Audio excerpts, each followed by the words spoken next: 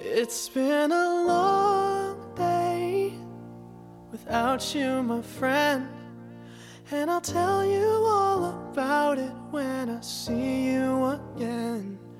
We've come a long way from where we began. Oh, I'll tell you all about it when I see you again. When I see you again. Damn, who knew? All the planes we flew, good things we've been through. That I'll be standing right here talking to you about another path. I know we love to hit the road and laugh, but something told me that it wouldn't last. Had to switch up, look at things different, see the bigger picture. Those were the days, hard work forever pays. Now I see you in a better place. How can we not talk about family when family's all that we got? Everything I went through, you were standing there by my side, and now you gon' be with me for the last ride. It's been a long day without you, my friend, and I'll tell you all about it when I see you again.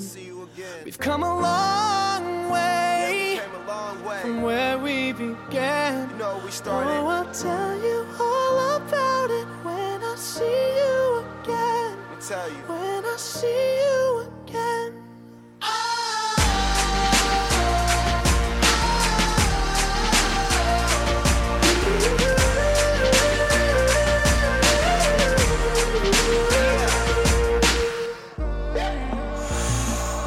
First you both go out your way and the vibe is feeling strong, and what's small turn to a friendship turn to a bond, and that bond will never be broken, the love will never get lost. And when brotherhood come first, then the line will never be crossed. Established it on our own when that line had to be drawn, and that line is what we reach, so remember me when I'm gone. How can we not talk about family when family's all that we got? Everything I went through, you were standing there by my side, and now you gon' be with me for the last ride. Let the light guide your way. Yeah. Hold every memory as you go, and every road you take will always lead you home. Oh, it's been a long day without you, my friend, and I'll tell you all about it when I see you again. We've come a long way from where we began. Oh, I'll tell you all about it when I see you again. When I see you again.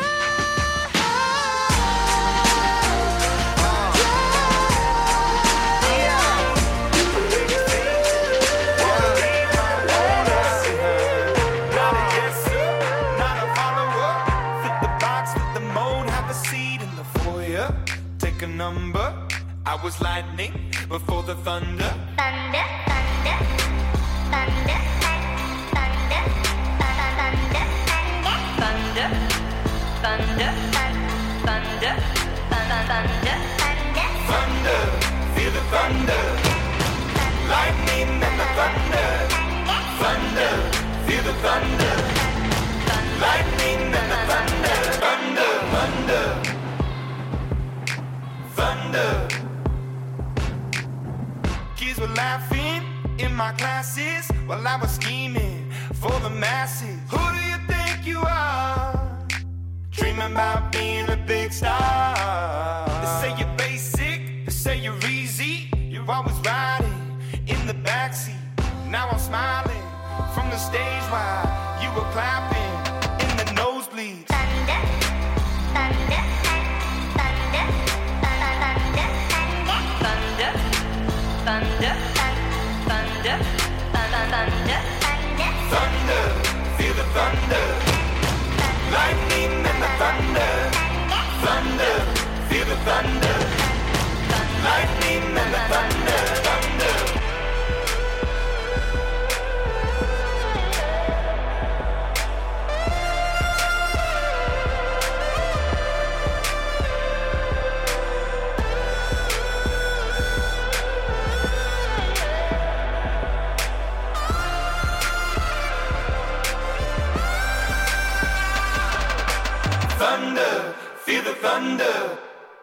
Lightning and the thunder, thunder, thunder. Feel the thunder. Lightning and the thunder, thunder, thunder. Feel the thunder. Lightning and the thunder, thunder, thunder. Feel the thunder. Lightning and the thunder, thunder, thunder.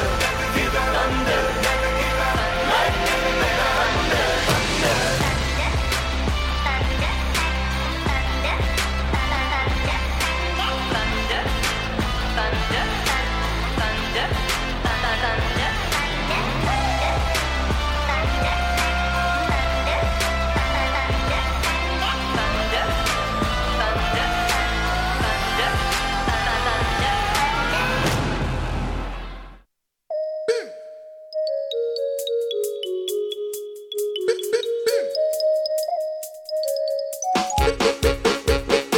One cup of coffee, then I'll go.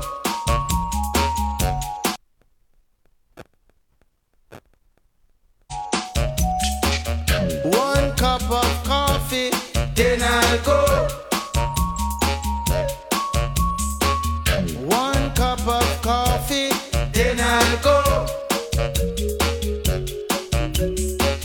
One cup of coffee, then I'll go. Good morning, everyone. I brought the Welcome to all our listeners around the world, logged on to the Quality Music Zone, QMZRadio.com, and everyone logged on to JanoRadio.com. Of course, I have to say good morning to my studio audience, courtesy of Clubhouse. It's Tuesday, September 20, Turned Up Tuesday. So today we're playing yesterday's favorites and today's hits.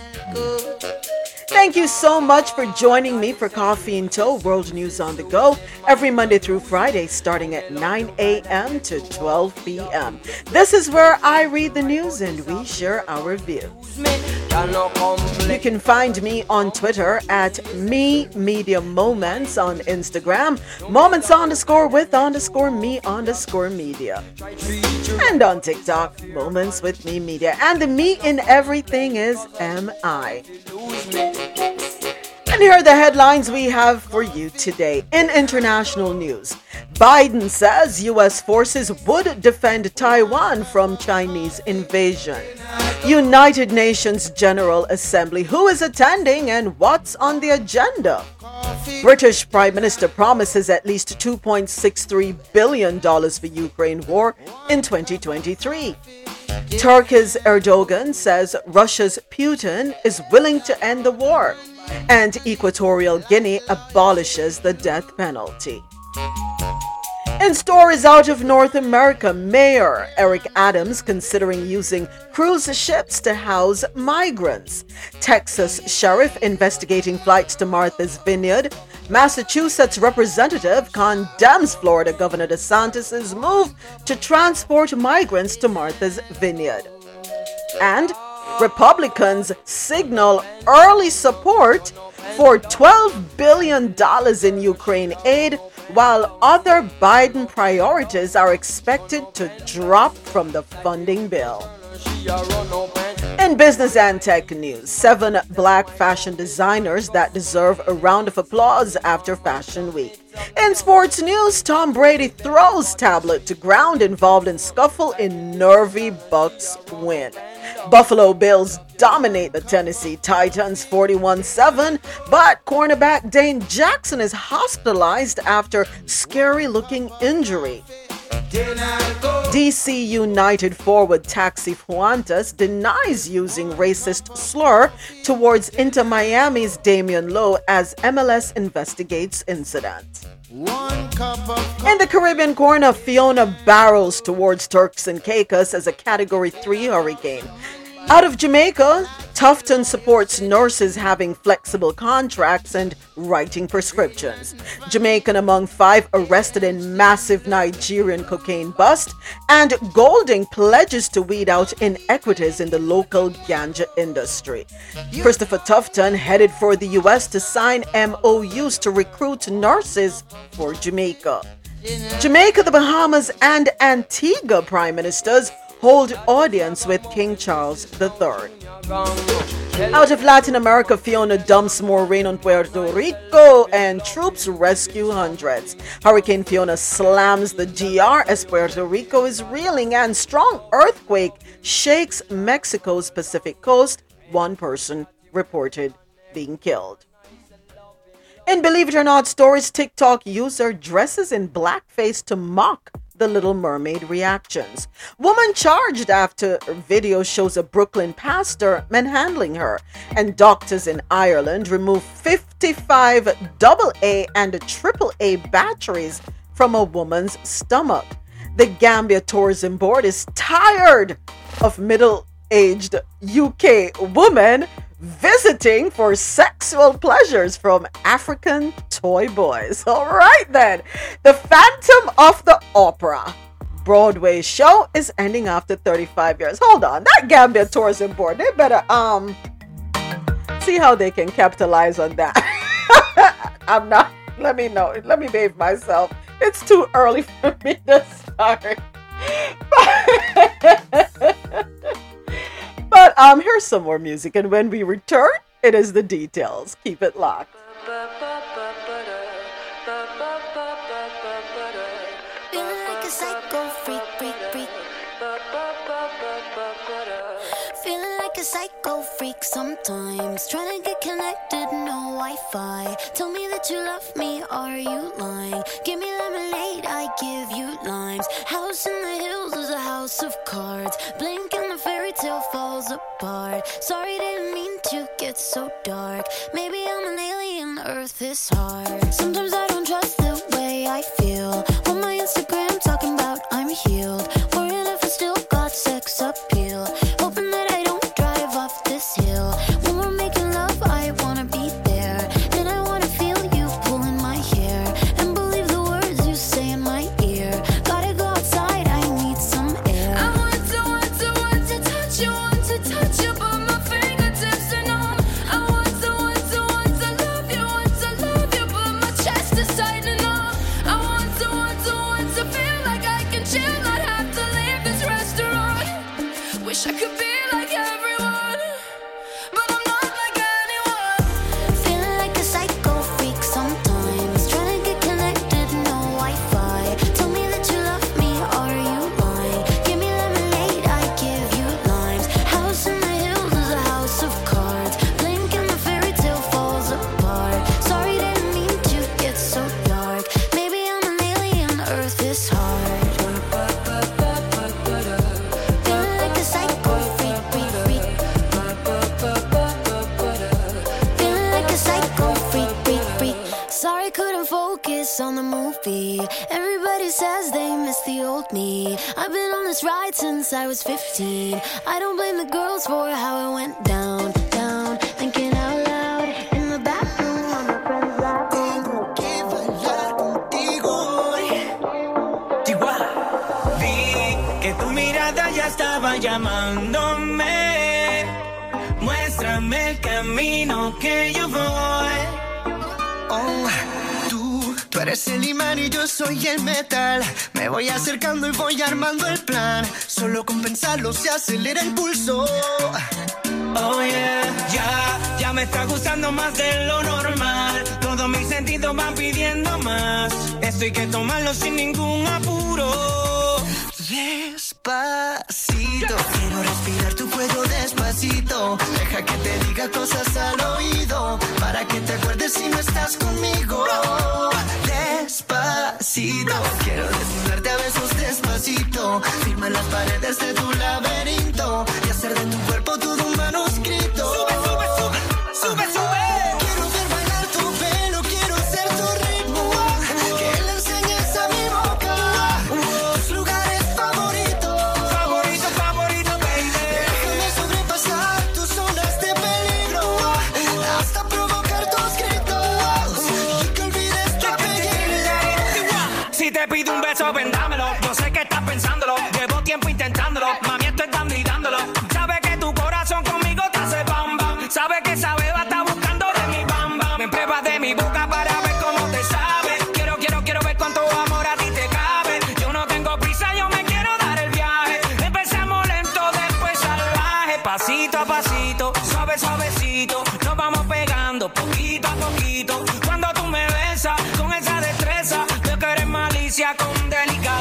pasito a pasito, suave suavecito, nos vamos pegando poquito a poquito. Y es que esa belleza es un rompecabezas, pero para montarlo aquí tengo la pieza. Despacito, quiero respirar tu cuello despacito. Thank you to all the listeners logged on to QMZRadio.com, JohnNoRadio.com, and everyone here with me on Clubhouse where the conversation happens. I'm Moments with Me, and you're listening to Coffee in Tow, world news on the go every Monday through Friday, starting at 9 a.m. to 12 p.m. Eastern. This is where I read the news and we share our views. Coming up later on this evening, 7 p.m. Eastern, right here on QMZRadio.com, JohnNoRadio.com, also on ViscosityBlend.com, FutureFM.net, Future FM 98.9 in the Bronx, Mount Vernon, and Westchester. It is the Rose Solo Show. You gotta check it out. Still hating on Rose Solo, but I still love her. But it is what it is. And she knows why.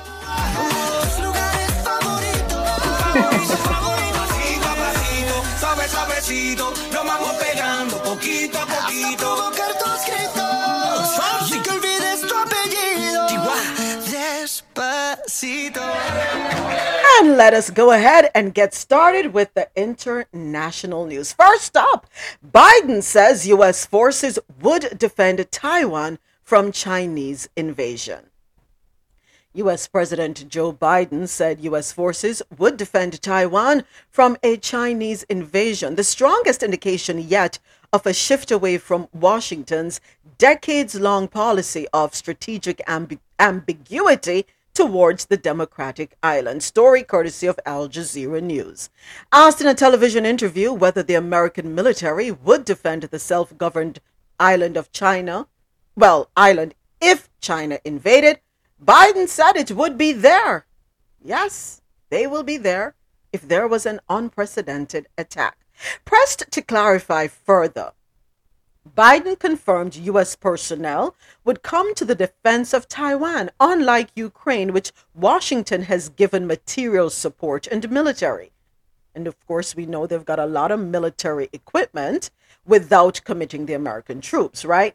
Biden's comments are his latest to cast doubt on long-standing U.S. policy towards Taiwan, enshrined in the 1979 Taiwan Relations Act, which commits Washington to help Taipei defend itself, but stops short of promising to provide troops or directly participate in any conflict. During a trip to Japan in May, Biden appeared to confirm that he would use force to defend Taiwan if it was attacked by China, describing the defense of the island as a commitment we made. China claims Taiwan as a province that must be reunified with the mainland by force, if necessary, and has accused the U.S. of disrupting regional stability and encouraging Taiwanese separatism. Beijing denounced Biden's latest comments. Boy, may I tell you, the U.S., I don't know what I said this morning. I don't know. I'm spent. I'm literally spent as it relates to us and our involvement consistently in different strategic geopolitical wars, right? But I guess they can't go back on a contract that was signed since, 1979? They got to honor it? When can we back out? We can't? Okay. Do apologize if you're hearing a static this morning. Not sure why. Yeah. So that's where we are. So Biden is planning to back Taiwan. Next story. United Nations General Assembly. Who is attending and what's on the agenda? Story courtesy of Al Jazeera News. World leaders will gather this week in New York to address the 77th session of the United Nations General Assembly. The war in Ukraine, climate change, and nuclear disarmament are likely to dominate speeches and discussions during the annual gathering that starts today, at the UN headquarters. The theme for this year's UNGA is a watershed moment, transformative solutions to interlocking challenges. According to the UN, it stems from the recognition that the world is at a critical moment due to complex and interconnected crises. United Nations General Secretary Antonio Guterres said the gathering was happening at a time of great peril, with the world blighted by war, battered by climate chaos, scarred by hate, and shamed by poverty, hunger, and inequality. Speakers on Tuesday will include Brazilian President Jair Bolsonaro, United States President Joe Biden, and Qatar's Emir Sheikh Tamim bin Hamad Al Thani. Here's what you need to know. Who will be attending? Every UN member is invited to send a delegation to the UNGA, the most representative body of the UN system. Each member state is allowed an equal vote when deciding on resolutions. This year's session will take place in person for the first time since COVID-19 was declared a pandemic in March 2020. For the past 2 years, heads of state were allowed to submit video statements due to pandemic restrictions. The list of speakers includes some notable absentees, with Russian President Vladimir Putin and Chinese President Xi Jinping among those who will send their foreign ministers to the UNGA. Where is it held? The first 6 sessions of the UNGA were held in different cities, starting with London, New York, and then Paris. Since 1952, nearly all sessions have taken place at the UN headquarters in the U.S. city of New York. So, what will the focus be this year? Russia's invasion of Ukraine is expected to be a major focus at the annual gathering, including the global food crisis that has been aggravated as a result. Something is missing from the agenda. The focus, if you ask me. Something huge is missing. Well, huge to me, probably not to them. Probably it's of no significance to them, but something huge is missing. A couple things are missing, actually. The crisis in Haiti. What are we going to do about that? What are we going to do about the mass migration that's taking place throughout South and Central America, Haiti, and Cuba? I don't see that on the agenda. Let us talk about the what's going on across the continent of Africa, the various wars. Hunger. I don't see that on the agenda. So Russia seems to be taking dominance along with climate change. And I'm not saying they're not important, but we also have other gravely important issues that need to be on the agenda. That's all I'm going to say. Let's see if they have it there but chose not to highlight it, or the media decided not to highlight it. Let us see how it all plays out. British Prime Minister, Teflon is on the phone, because I'd love to hear his input from across the pond. British Prime Minister promises at least $2.63 million for the Ukraine war in 2023. So, is it that they're not trying to end the war this year? They're looking to drag it out? I'm over it. I'd like them to get over it, because now Truss is promising at least $2.63 billion for the Ukraine war in 23, which sounds to me as though they're planning to have it dragged out. Well, let's see. British Prime Minister Liz Truss is expected to tell world leaders that the United Kingdom's support for the Ukraine war effort in 2023 will match or exceed the £2.3 billion that have been committed by London to Kiev's fight against Russia this year.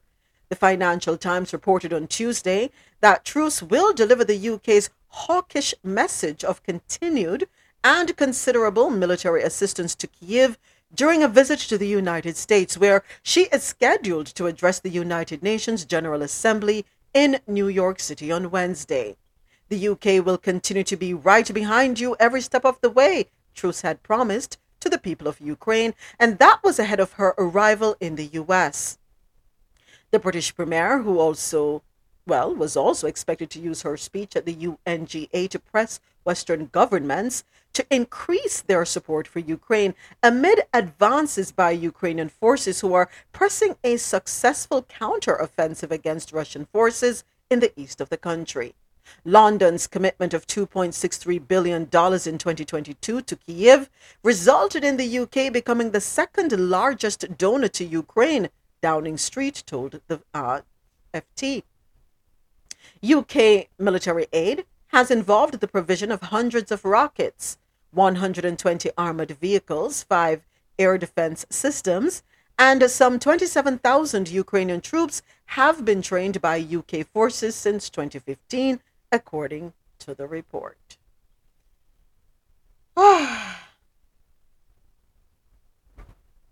So, am I to assume then that they're planning to drag this out because as much as they're giving, there is more to be made by the few who are raking it in off of wars, right? You know, sometimes I sit down and I say, I wonder if I should invest in weapons and ammunition and war, because there seems to be a great investment. But with human conscience, I can't. Because I would be contributing to wars. I would be contributing to murders. I don't know. That's a skewed way to look at it. But that's just how I feel. That I cannot, with good conscience, invest in anything that has to do with weaponry. I can't. Teflon, how are you all feeling over there with Truce's commitment, promising at least $2.63 billion for the Ukraine war in 2023? Yeah, so they're expecting the war to drag on. How are the Brits feeling about it? I don't know. I haven't been following it. Oh, I forgot you've been in mourning. Yeah, you know, I'm very oblivious. I don't get involved in all of that. But I agree with you when you talked about investing in weapons. Like, we share the same sentiment, because I was thinking of buying some Smith and Wesson shares. It's a very good stock to get into, and I almost bought some last year because it was at a very good price. But then I was just thinking about like humanity. You know, I don't really want to be investing in that side. You know, yeah. Sometimes your conscience plays on you. So yeah, I definitely agree with you. Yeah. My conscience. Some people would say, well, look at it as though you're investing in security. I get that argument too. But I would rather invest in steel, and here is why. Construction is always going to be going on, right? Yeah, construction of bridges. Yes. And especially when you think of war-torn areas, for example, Ukraine, they're going to rebuild. So steel is not a bad thing to invest in. Concrete. And then they use it for weapons as well. so you're still investing in weapons. You're still investing in weapons. Oh boy. You can't win, can you? But conscience has to be your guide, right? And I guess that's why I will not be wealthy. I will not be rich, because there's certain things that just don't sit well with me, right? Yeah. Ah, boy. So Turkey's Erdogan says Russia's Putin is willing to end war. Story courtesy of BBC.com. Turkish President Recep Tayyip Erdogan has said he believes Russia's leader is seeking an end to the war he began in Ukraine, and that a significant step will be made. He said his impression from recent talks with Vladimir Putin was that he wanted to end this as soon as possible. Ukraine has recaptured swaths of its territory this month. The Turkish leader indicated things were quite problematic for Russia. Mr. Erdogan spoke of having very extensive discussions with Mr. Putin at a summit in Uzbekistan last week. In an interview with U.S. broadcaster PBS, the Turkish leader said he gained the impression that the Russian president wanted a speedy end to the war. He is actually showing me that he's willing to end this as soon as possible. Well, that was my impression because the way things are going right now are quite problematic for him. He also said 200 hostages would soon be exchanged between the two sides. He gave no further detail of who would be included in such a prisoner swap. Mr. Erdogan has repeatedly sought to mediate during the war, promoting a balanced stance for NATO member Turkey while opposing Western sanctions on Russia. He helped the UN mediate a resumption of grain exports from Ukraine and said last week he was trying to organize direct ceasefire talks. Meanwhile, 2 months after Russian forces seized control over the entire eastern region of Luhansk, Ukraine has reclaimed part of that territory. Luhansk's Ukrainian leader Serhiy Hardai said Russian forces had retreated from one of the villages, but were doing all they could to dig in elsewhere. President Volodymyr Zelensky said the occupiers are clearly in a panic. I'm hoping for a swift end. I'm hoping that it will end before the year is out so Britain will not have to shell out that $2.63 billion that Lizzie has committed, promised. Yeah, I hope. Equatorial Guinea abolishes the death penalty. Equatorial Guinea has, and if you're wondering where that is concerned, Equatorial Guinea is right between Cameroon and Gabon on the west coast of Africa, right? Sitting on the equator, hence Equatorial Guinea. So Equatorial Guinea has abolished the death penalty after the country's president, Teodoro Obiang, and I cannot pronounce the rest of his name, signed a new penal code into law. Obiang's son, the vice president, announced the move on social media on Monday. I am writing in capitals to seal this unique moment. Equatorial Guinea has abolished the death penalty. A journalist on state television called the event historic for our country in a brief announcement at the end of a news program. The measure will come into force in the 90 days following its publication in the official state journal and was approved in advance by Parliament, where all but one of the 100 legislators represent the ruling party. The last official execution in the West African country was carried out in 2014, according to Amnesty International. But international non-governmental organizations, NGOs, and the United Nations regularly accuse the regime of forced disappearances, arbitrary detention, and torture. How do we feel about that?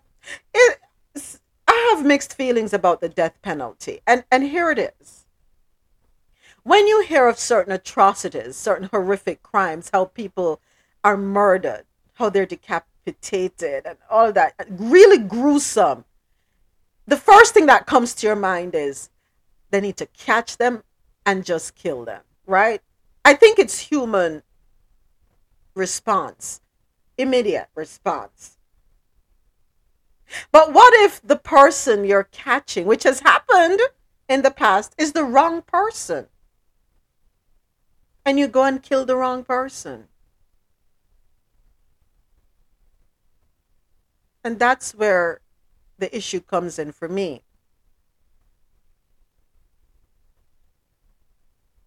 So maybe they need to just like make sure that they got a fair judgment. Just make sure that everything tallies up first before they do stuff like that. Because I think most of the times when they wrongly convict people, I think behind the scenes they know something's wrong, but they just can't bother. That's why when people, I might be wrong, but I think like most of the times when they try to appeal, although they know that there might be chance of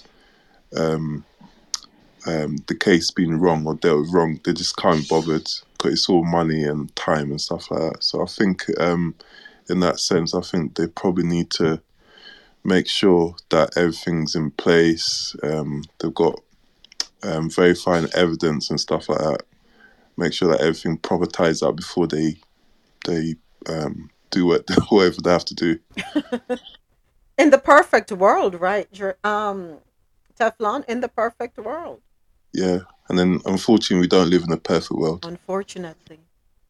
So, considering that the world is not perfect and there's a lot of corruption in the legal system,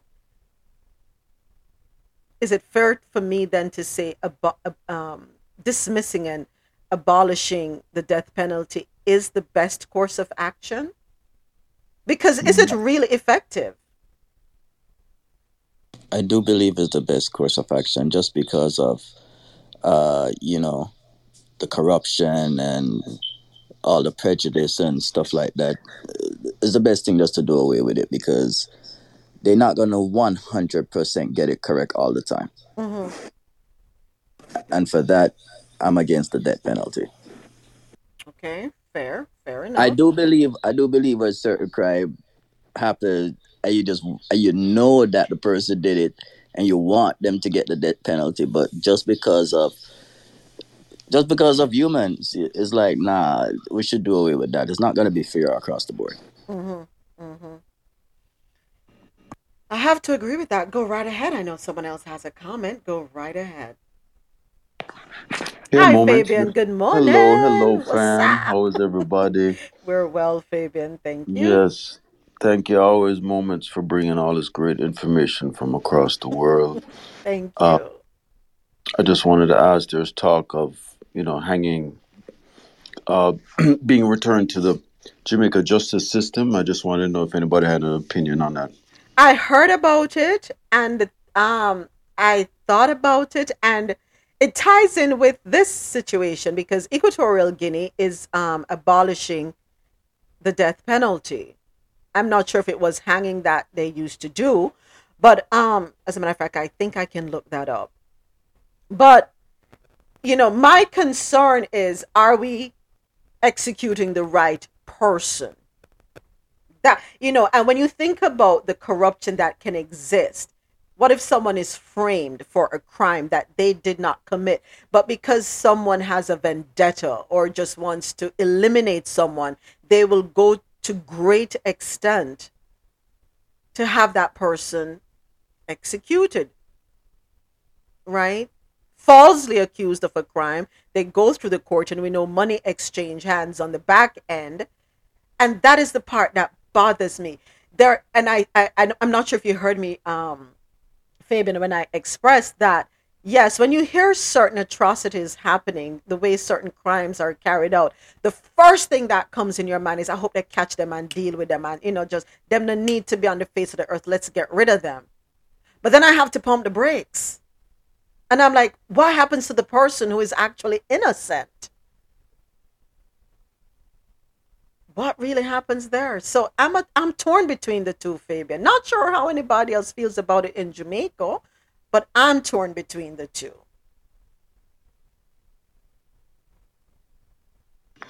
Yeah, that's a tough call. For that reason, moments. I mean, I see both sides, but I'm totally against it either way because I don't think that one mistake is worth getting the others right, so to speak.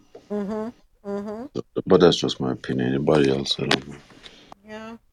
Anybody else wants to share their opinion on that before we move it along? I think the general consensus is it's kind of tough. It is really kind of tough. And you would want to know that the right thing is done. Were they right to take someone's life? No.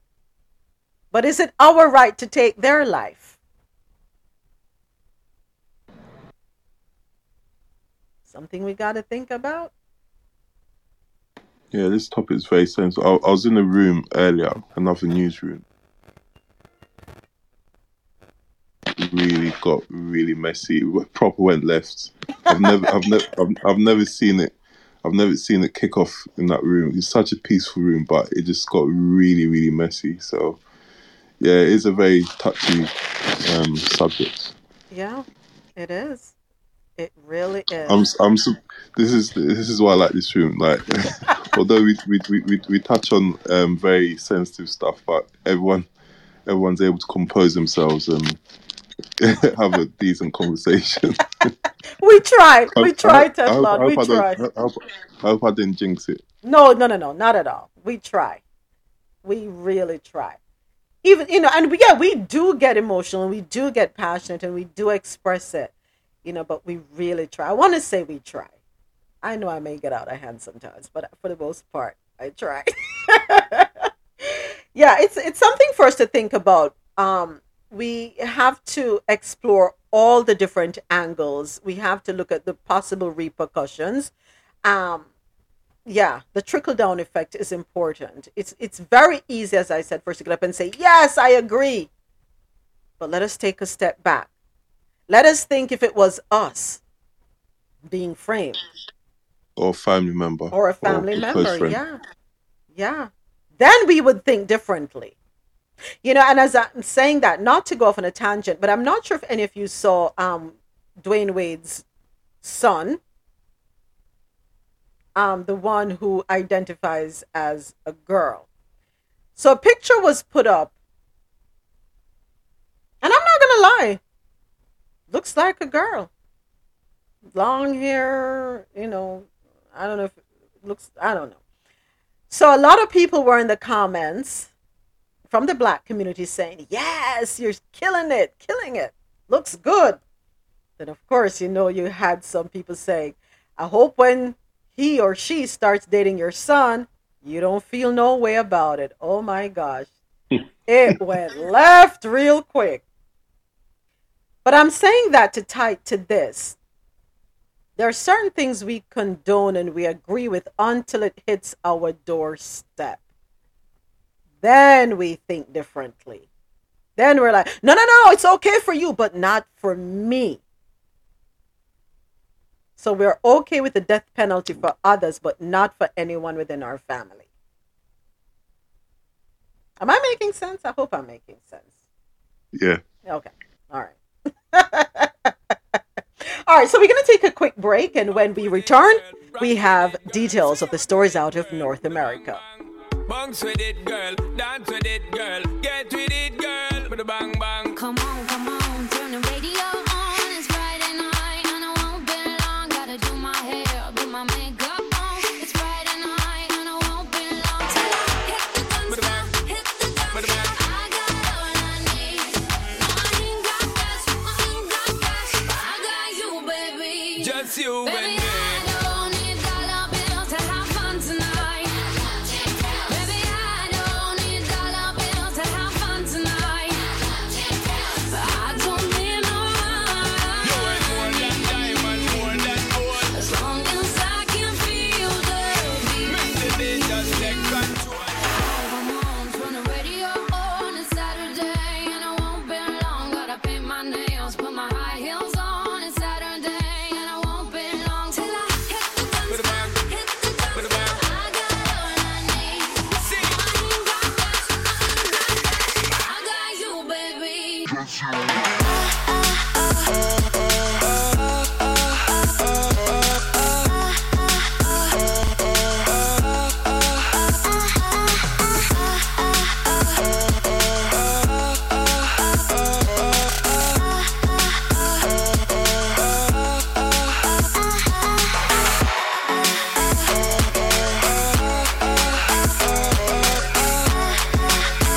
Coming up, we're going to be having a discussion about more U.S. employers are trapping workers in a new form of indentured servitude. So keep it locked.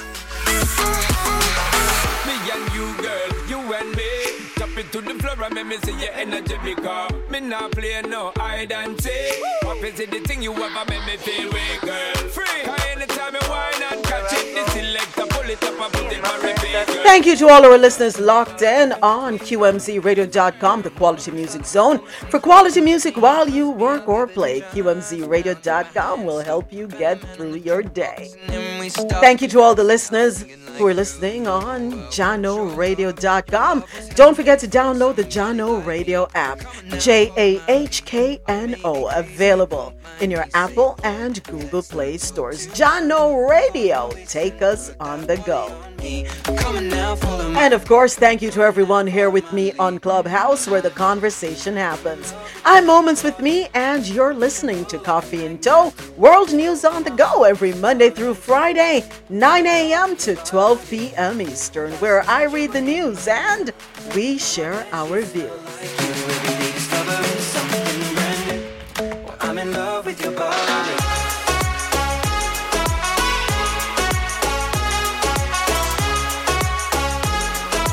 Coming up in details, out of North America, Mayor Eric Adams considering using cruise ships to house migrants. Texas sheriff investigating flights to Martha's Vineyard. Massachusetts representative condemns Florida Governor DeSantis' move. And Republicans signal early support for $12 billion in Ukraine aid. On our first date, you and me are thrifty, so go all you can eat. Fill up your bag and I fill up the plate. We talk for hours and hours about the sweet and the sour and how your family's doing okay. And leaving, getting a taxi, kissing the backseat, tell the driver make the radio play. And I'm singing like, girl, you know I want your love. Your love was handmade for somebody like me. Come on now, follow my lead. I may be crazy, don't mind me. Say, boy, let's not talk too much. Grab on my waist and put that body on me. Come on now, follow my lead.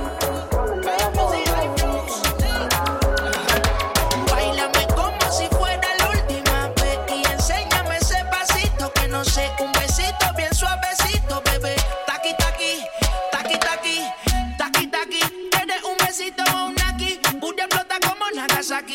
Prende los motores Kawasaki. En la discota Jenny llegaron los Anunnaki. No le baje, el booty sobresale de tu traje. No trajo panticito pa' que el nene no trabaje. Es que yo me sé lo que ella cree que ya se sabe. Cuenta que no quiere pero me tiene espionaje. El booty sobresale de tu traje. No trajo panticito pa' que el nene no trabaje. Sé lo que ella cree que ya se sabe. Cuenta que no quiere, pero me tiene espionaje. Báilame como si fuera la última vez. Y enséñame ese pasito que no sé. Un besito bien suavecito, bebé. Taqui, taqui, taqui, taqui, rumba. All right, and it's time for us to get into the details of the stories out of North America. So, Mayor Eric Adams considering using cruise ships to house migrants. Story courtesy of Baller Alert. As a result of the migrant crisis in New York City, Mayor Eric Adams is considering using cruise ships as temporary housing. We examined everything from the legality of using any type of cruise ship for temporary housing, Adams said on Sunday. We're looking at everything to see how do we deal with this. The suggestion was proposed after recent reports revealed that 9 buses carrying 40 to 50 migrants each traveled to the city.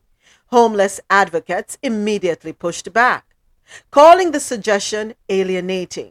However, on Monday, Adams defended the idea, saying, "We're not going to leave any stone unturned," adding that the city was looking for creative ways to address the humanitarian crisis, New York Times reports. Despite the city opening 23 emergency shelters, there are still not enough beds to accommodate the influx of people. Full-time facilities are being pushed to their limits and affecting the quality of life in the neighborhood. Adams claims that cruise ships, which the Bloomberg government briefly considered as a substitute during its immigration spike, may help reduce the stress. In addition to the floating shelters, he criticized the federal policy of denying migrants work permits before entering the country. "We're saying you could come here, but you are not allowed to work. It's unbelievable," Adams said. "We need to look and see what we are facing when it comes to shortages. How do we go about allowing people to take care of themselves? If not, we, the government, must take care of them, and that just makes no sense." Senator Kirsten Gillibrand suggested on Friday that recent immigrants could be moved to upstate areas struggling with unemployment. This might result in significant federal funding for the cities. I'll say this. I agree with the fact that if you're allowing them to come here, allow them to be able to work. And with them working, aren't they going to then pay taxes legally? And with them paying taxes, isn't that a benefit to the US government and the systems, the various systems that people feel will be stressed out with us accommodating migrants? Let's look at it from that perspective. To me, it sounds like common business sense. I give you the work permit, you're able to pay taxes, you're also able to look after yourself and sustain yourself. I think it's a win-win. Rather than telling them you can come in, but you can't work. So how do we expect them to survive?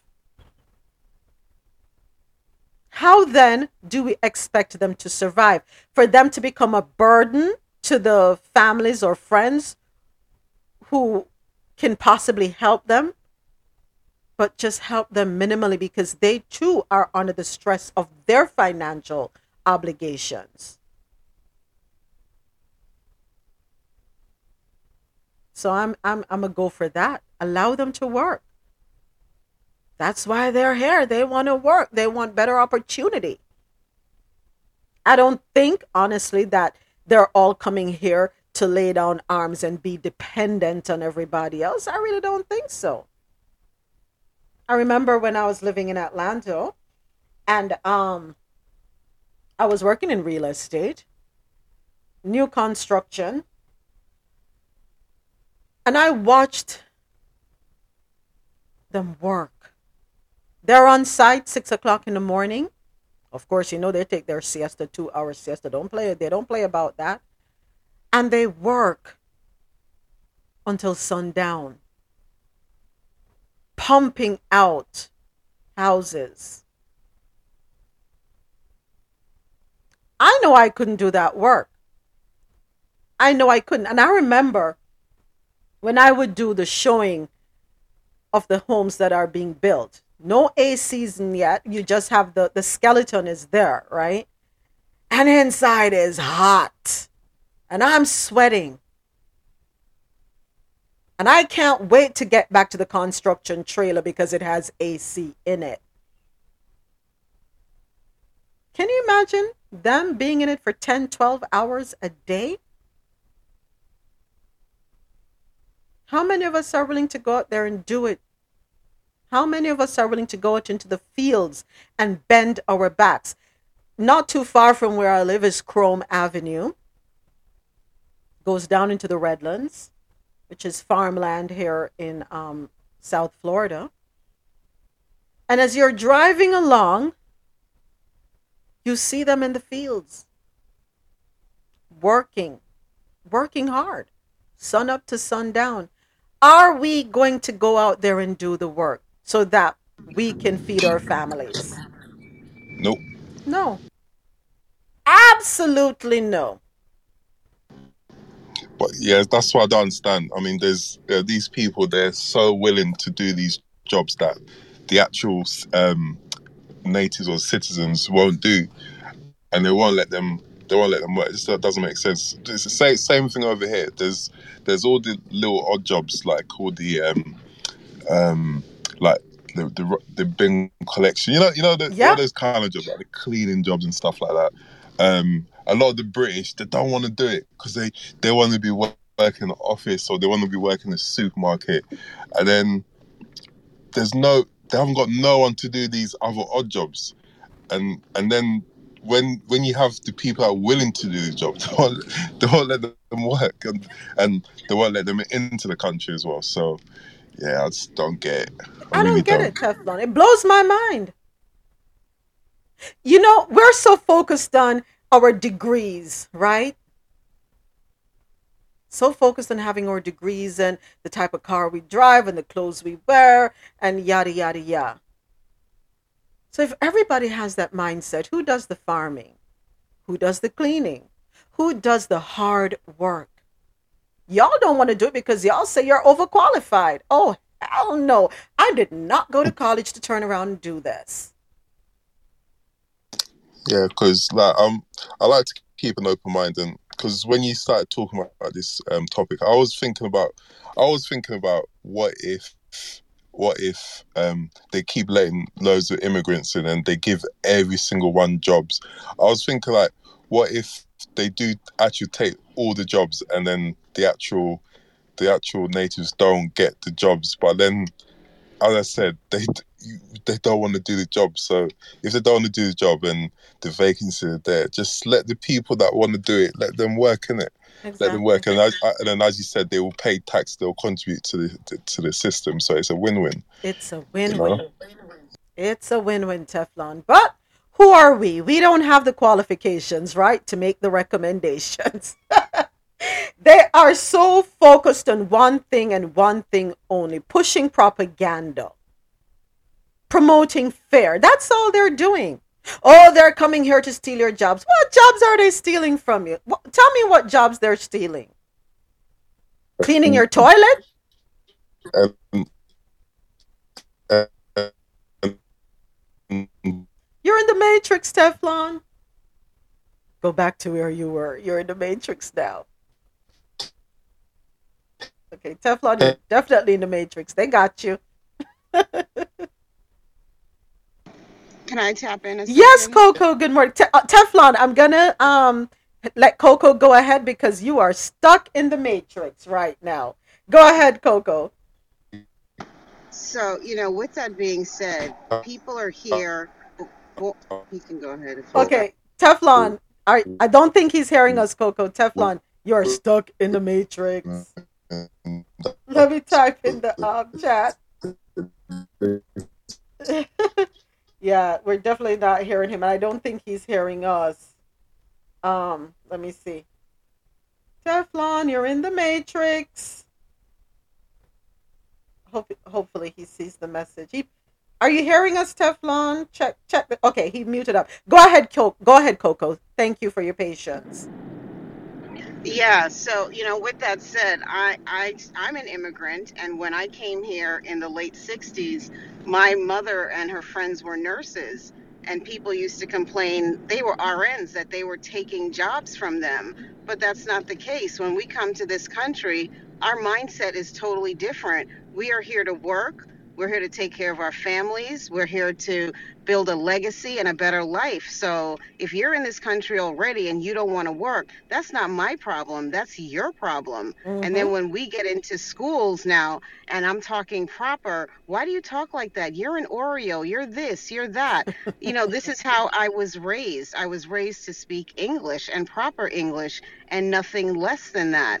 So you have all these things going against you, but listen, you have opportunity, take advantage of that opportunity, because when we come here, we're taking advantage of every opportunity. Then the other thing is that you're here for years. Let's say you lose your job. There are people here that have been on welfare and all sorts of government assistance. You lose your job and you try to apply for it, you can't get it.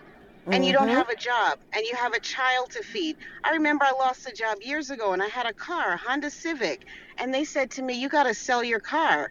I said, in order to get benefits, you want me to sell a $3,000 car?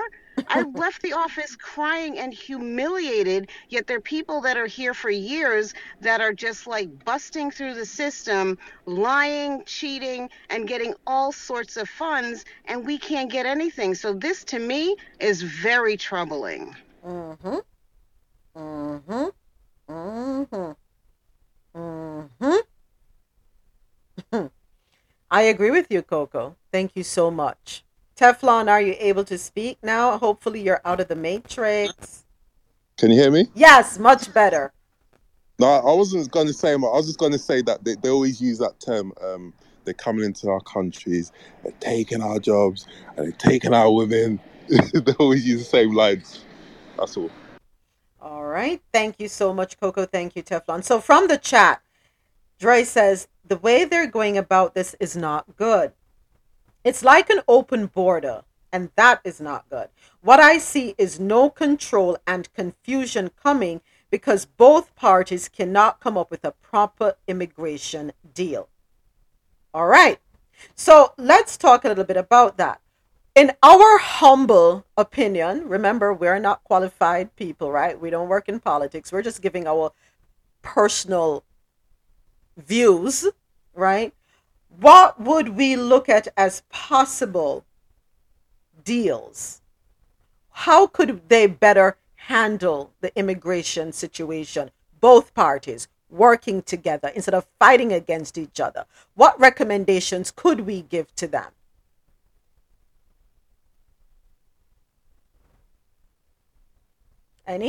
Anyone? First, Okay, go ahead, Dre.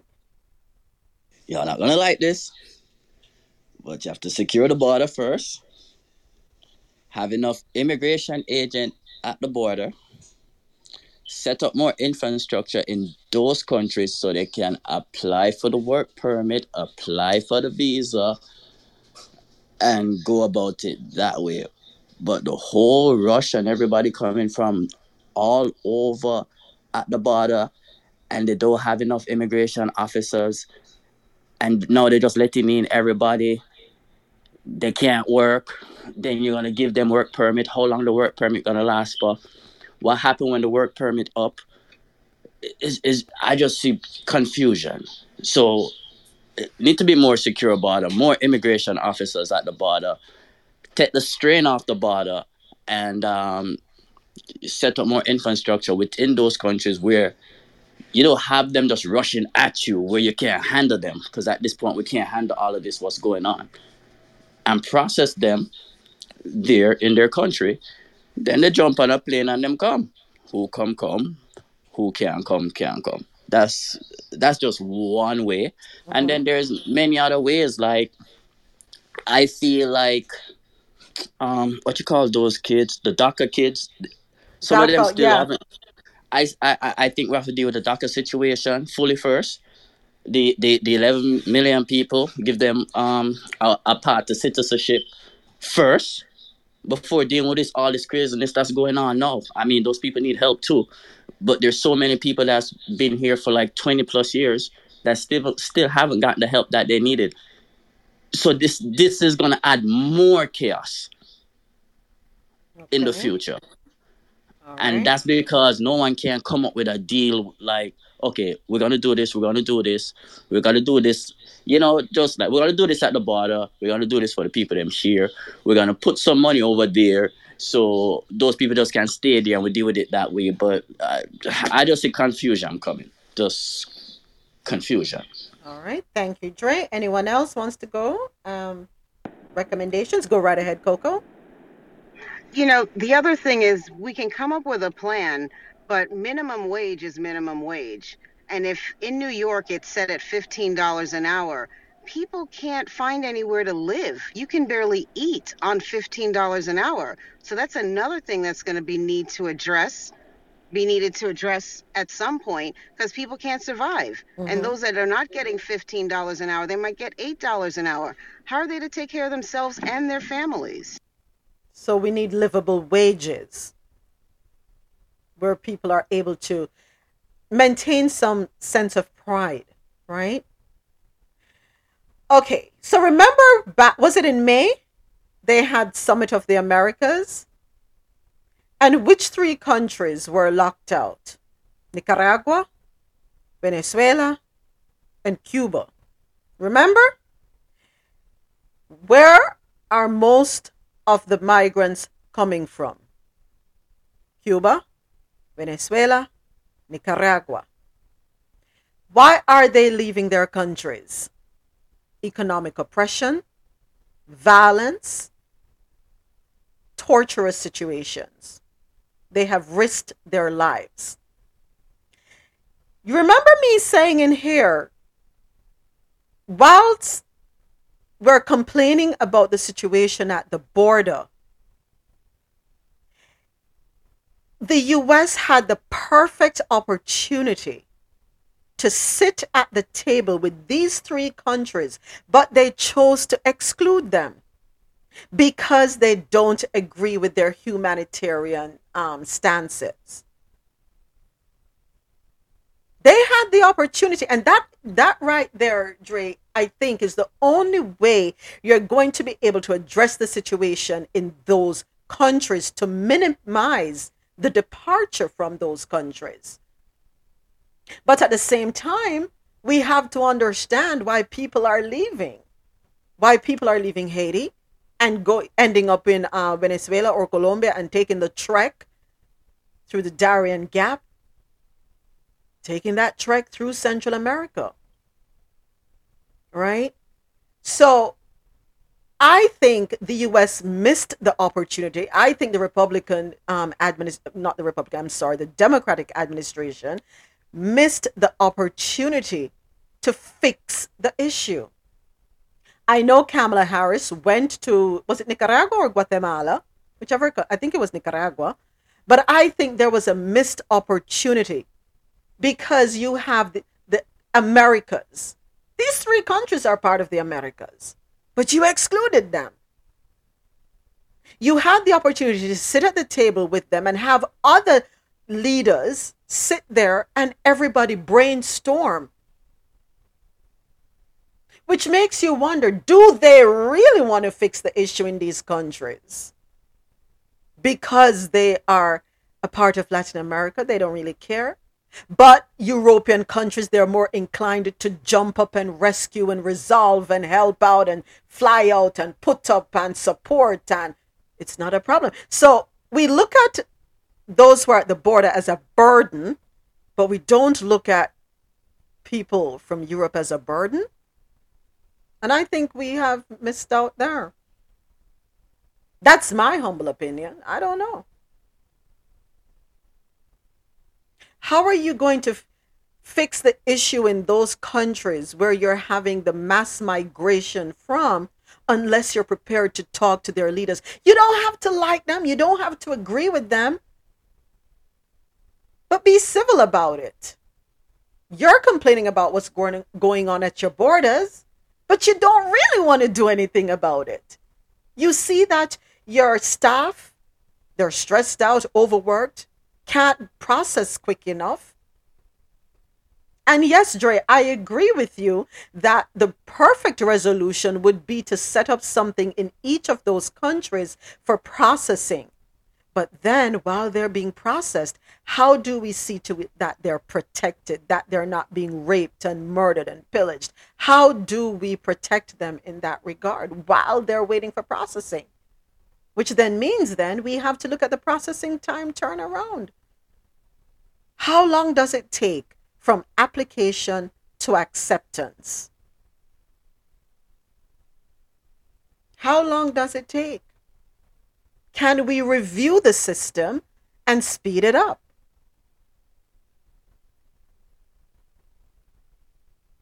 Hire more people. I agree with you, Dre. We need to hire more people. But I think this administration dropped the ball. They had the opportunity to do something like that. Secure the borders. I don't know how you're going to do that. They have increased the number of personnel at the borders who are patrolling. How do we secure the borders?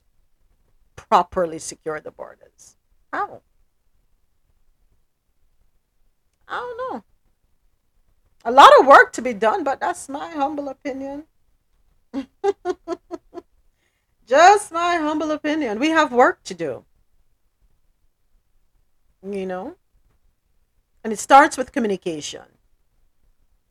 Starts with willingness to listen, effectively listen. We're pumping out billions. Right now you have the Republicans committing to $12 billion more for Ukraine. That's their commitment because they're planning to get in office. That's their commitment. $12 billion more to Ukraine. Couldn't we use that $12 billion to try to fix the issues as it relates to migration in Nicaragua, Cuba and Haiti and Venezuela? Couldn't we do that? But it's not worth it. Because there's no money to be made. You make more off of war than you do off of humanitarian efforts. And I think that's the problem. But I'm talking too much. Talking way too much. Just airing my thoughts. Can it be fixed? Yeah. Is it going to be easy? No, I don't think it's going to be easy. But it can be done. But there has to be a willingness, certain level of diplomacy and dedication, commitment, and putting others ahead of ourselves for a change. You know, I've said this before. There are many people who made it to this country, and all of a sudden they forgot about their struggles to get here. They forgot. You know? As it relates to the cruise ships, is that a good idea? How do we feel about that? Using the cruise ships as a temporary housing situation to house the migrants. How do we feel about that? Because the cities are bursting at their seams. Is that doable?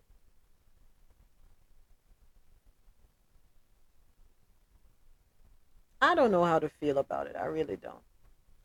I don't. But something needs to be done.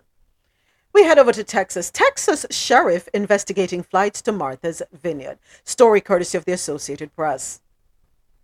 A Texas sheriff on Monday opened an investigation into 2 flights of migrants sent to Martha's Vineyard by Florida Governor Ron DeSantis, but did not say what laws may have been broken in putting 48 Venezuelans on private planes last week from San Antonio. Bexar County Sheriff Javier Salazar, an elected Democrat, railed against the flights that took off in his city as political posturing.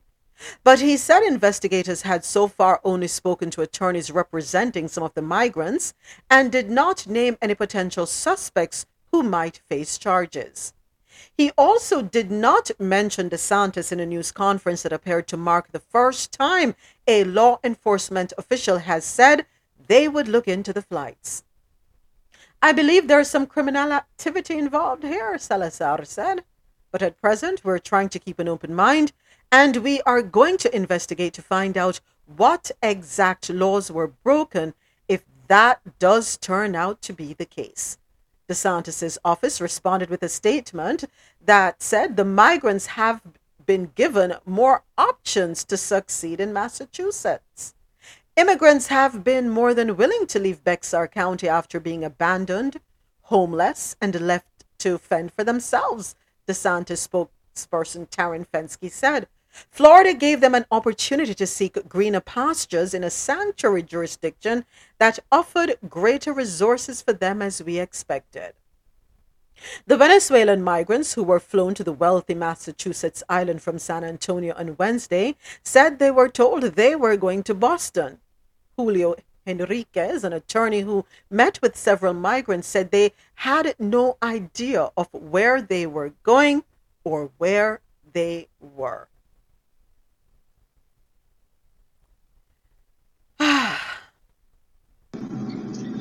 Good morning. Good morning, Javette. Straight frackinackle. Straight frackinackle. If you have your president of Florida or whatever we be calling him on this app claim that he picked people up and flew them, what do you need an investigation for? He's already admitted to what he did. So is there somebody else we're supposed to arrest besides him? They want to know if it was legal. That's pretty much. Did he break any laws? That's Y'all what they just want to wasting my money right now. I'm becoming a Karen. Y'all just wasting my money right now. I'm gonna yield my mic. So here's what they're saying, Javette. A federal investigation might be complicated. However, it's not clear whether anyone boarded buses or planes unwillingly or that their civil rights were violated. The rights of asylum seekers arriving in the U.S. are also more limited because they are not citizens. The Constitution, though, does protect them from discrimination based on race or national origin and from improper treatment by the government. I agree with Salazar that the migrants are being preyed upon and being hoodwinked. I do believe, and we said it before, that it's a part of a political ploy. They're just chips in this poker game. And anyone doing that ought to be ashamed of themselves for doing that to the migrants who have suffered enough already, humiliated enough already. Them Venezuelans, they're going to end up in Miami. Don't make ghosts fool you. They're going to end up in Miami. And they're going to make it when they get here. You see? The problem is a lot of times we think that everybody that comes here as a migrant is dead broke. That's where we got it wrong. Some of them just had to get out of Venezuela, money frozen, they can't touch it. But guess what? When they do, they're the ones buying the houses cash down here. We wondering what the heck is going on with the housing crisis down here. They got their money. Not all of them are broke. Don't get it twisted. And a lot of them are probably doctors, lawyers, educators. Yeah. They're not ignorant. No, they're not. No, they're not. All. My OBGYN, she's from Venezuela. When she got here, they did not recognize her degree. So she had to, do all these certifications and everything to get it converted. Because if you haven't practiced medicine here, or you didn't go to school here, you haven't done medicine. Crazy, right? Yeah. They're gonna make it. They're the ones pushing up the Miami prices. Them, the Colombians, the Argentinians. Don't be fooled. Yeah. So, Massachusetts representative condemns the Florida governor for the move to transport the migrants to. So, DeSantis is under a lot of fire, and rightly so. Story courtesy of WSVN out of Miami. A Massachusetts state representative is calling for accountability from Florida Governor Ron DeSantis. Representative Dylan Fernandez made the request after DeSantis sent nearly 50 migrants to Martha's Vineyard. DeSantis used 2 planes to transport them. Fernandez took to social media and posted the following. We are requesting that the Department of Justice to open an investigation to hold DeSantis and others accountable for these inhumane acts.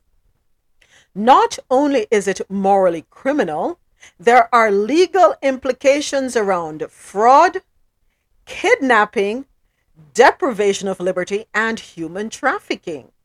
DeSantis joins 2 other governors, Texas Governor Greg Abbott and Arizona Governor Doug Ducey, who have all done the same thing.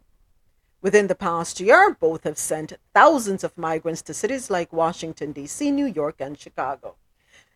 Now, are they going to be able to avoid any criminal charges as it alludes to legal implications of fraud, kidnapping, deprivation of liberty, and human trafficking? I think so. And here is why I think so. That waiver that they had these people sign, saying that they voluntarily are moving. They're going of their own free will. I think, but we haven't seen the form. We don't know what else is in it. We don't know if it was explained to the immigrants in depth, if they had a clear understanding of the document. We don't know. Because, sometimes people come to you, okay, this is what this is saying, blah, blah, blah, blah, and they're just reeling it off to you and telling you what it is. And then you sign, trusting that what they're telling you is true. Well, let's see. Because it would be sad to see DeSantis and others who have, along with the other governors, be found guilty of fraud, kidnapping, deprivation of liberty, and human trafficking.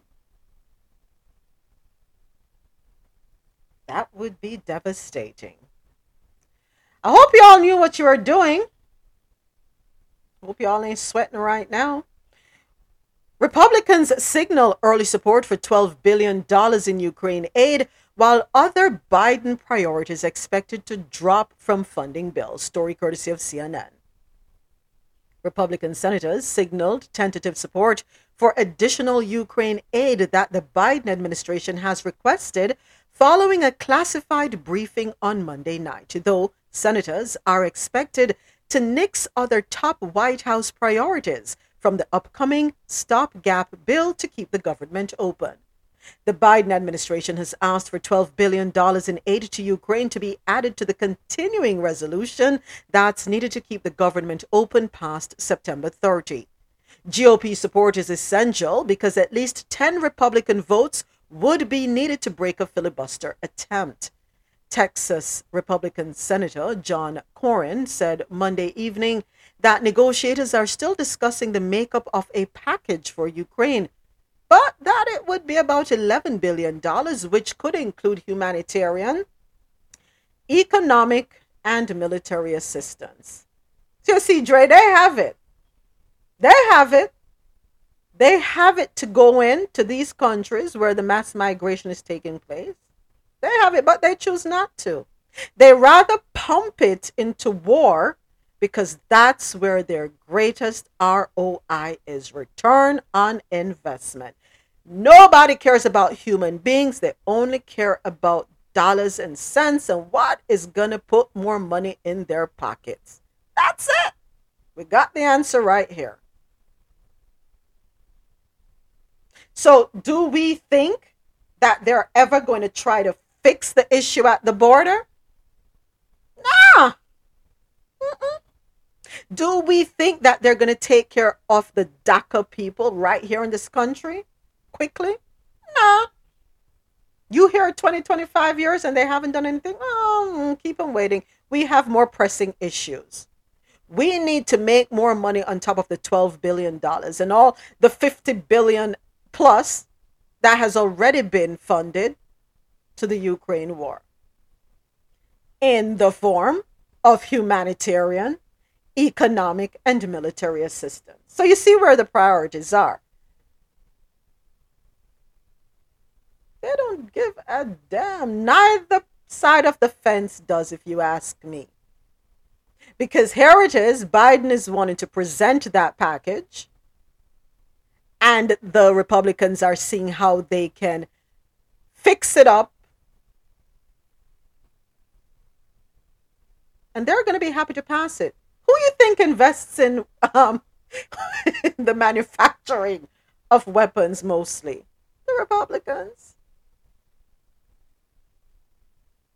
ROI, folks. Migrants are not ROIs, but they're not thinking down the road. Economic gain through employment via taxes. They're not paying attention to that little equation. Yeah. 12 billion more of taxpayers' money will be headed there. All the negotiating. No money in solutions. You're absolutely right, AM. Absolutely right. There is money in problems and creating problems, never in the solution. Why do you think when you go to the doctor, you never get a prescription that's going to make you well for you never to return? You notice you have to keep renewing that prescription? There's a reason for it. Because if you're not renewing the prescription, the pharmaceutical industry can't get paid to provide the kickbacks to the doctors so that they're able to go on these lavish trips. It's economics their way.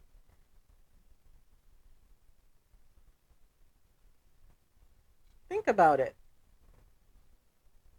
It all boils down to dollars and cents. So those of us who have a conscience, those of us who are humanitarian driven, we will be silenced, we will be stifled, we will be suppressed, and they will humor us, but are they actually going to follow through?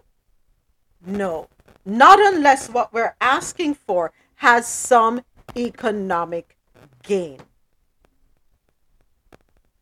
All right.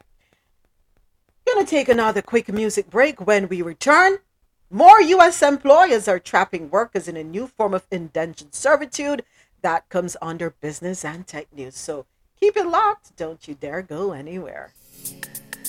But I'll find him somewhere, somehow.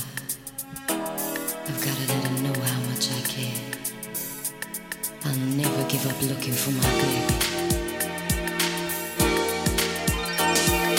Been around the world and I can't find my baby. I don't know when, I don't know why he's gone away, and I don't know where he can be, my baby. But I'm gonna find him. Ooh, we had a quarrel, and I let myself go. I said so many things he didn't know, and I was oh so bad. I don't think he's coming back. Mm-hmm. He gave the reasons he should go, and he said things he hadn't said before, and he was oh so mad. And I don't think he's coming back. I did too much lying, wasted too much time. Now I'm here and crying. I've been around the world and I can't find my baby. I don't know when, I don't know why he's gone away, and I don't know where he can be, my baby. But I'm gonna find him.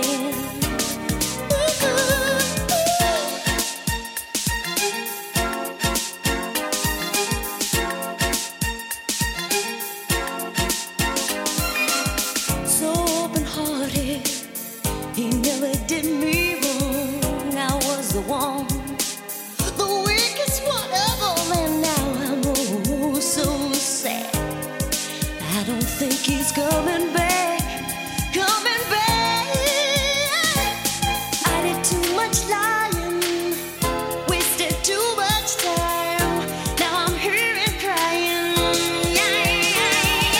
Been around the world and I can't find my baby. I don't know and I don't know why he's gone away, and I don't know where he can be, my baby. But I'm gonna find him. Ooh, been around the world and I can't find my baby. I don't know when, I don't know why he's gone away, and I don't know where he can be, my baby. But I'm gonna find him. I'm going to find.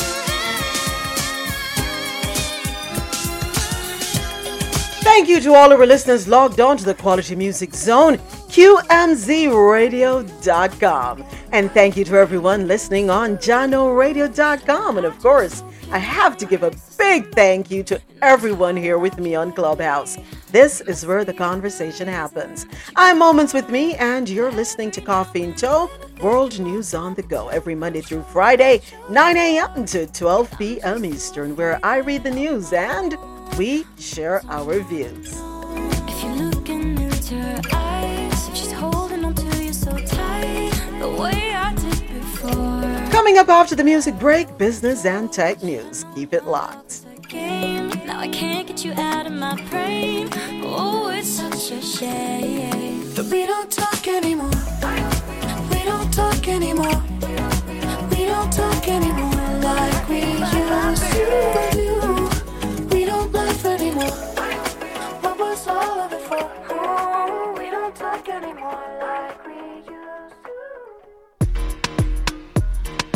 Grips on your ways, front way, back way. You know that I don't play. Streets not safe, but I never run away, even when I'm away. OT, OT, there's never much love when we go OT. I pray to make it back in one piece. I pray, I pray. That's why I need a one dance. Got a Hennessy in my hand. One more time before I go. Higher powers taking a hold on me. I need a one dance. Got a Hennessy in my hand. One more time before I go. Higher powers taking a hold on me. It is Turned Up Tuesday on Coffee and Toe. We're playing yesterday's favorites and today's hits. Strength and guidance, all that I'm wishing for my friends. Nobody makes it from my ends. I had to bust up the silence. Coming up later on JonoRadio.com, QMZRadio.com, ViscosityBlend.com, spend time fighting. FutureFM.net, Future FM 98.9 in the Bronx, Mount Vernon, and Westchester. It is the Rose Solo Show, so make sure you check it out. And yes, I'll be there with Ro for In the Know. I go, higher powers taking hold on me.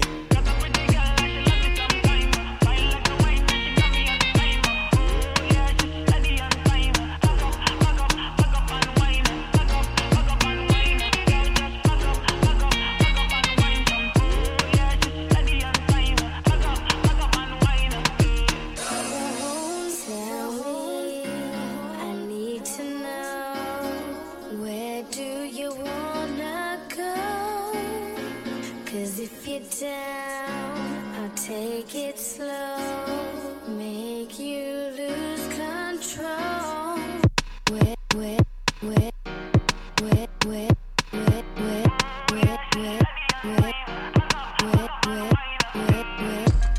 Cause if you're down, cause if you're down, cause if you're down. I need a one dance, got a Hennessy in my hand. One more time before I go. Higher powers taking a hold on me. I need a one dance. Got a Hennessy in my hand. One more time before I go. Higher powers taking a hold on me. And now it's time for business and tech news.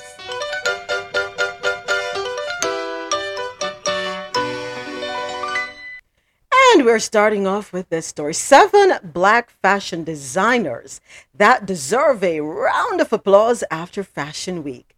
New York Fashion Week 2022 is officially over, which means no more runway looks and cool streetwear styles. The runways this season featured over 25% black designers, meaning Black designers are a force to be reckoned with. Thanks to the Black in Fashion Council, these black fashion designers made impressions this year at New York Fashion Week.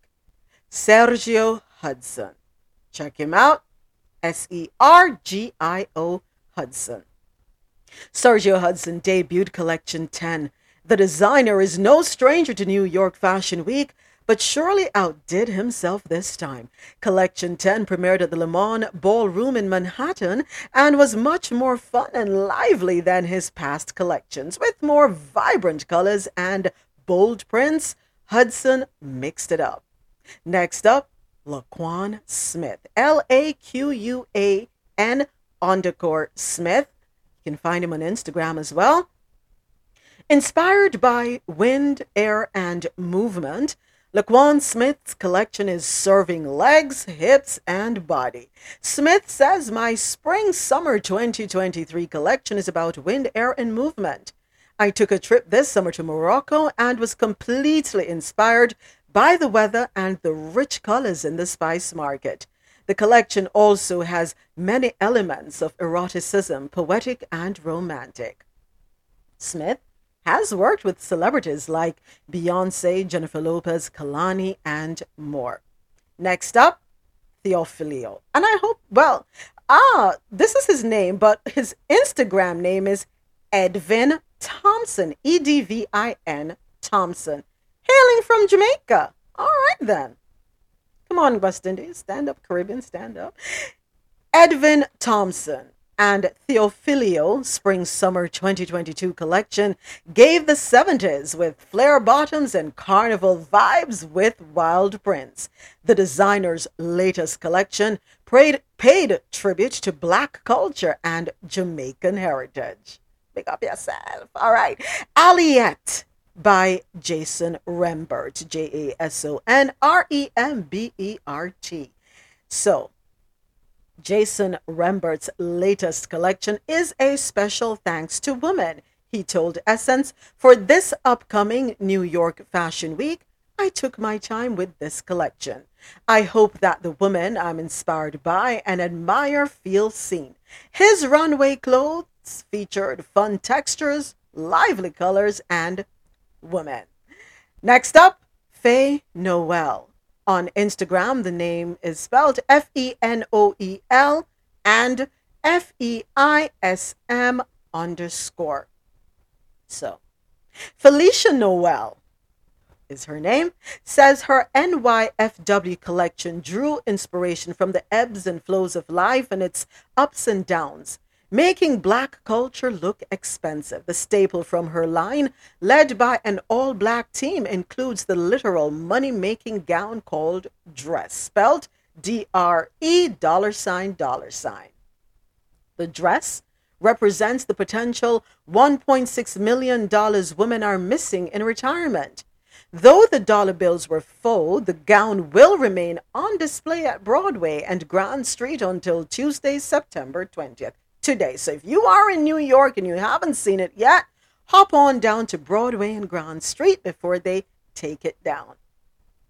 Samantha Black NYC.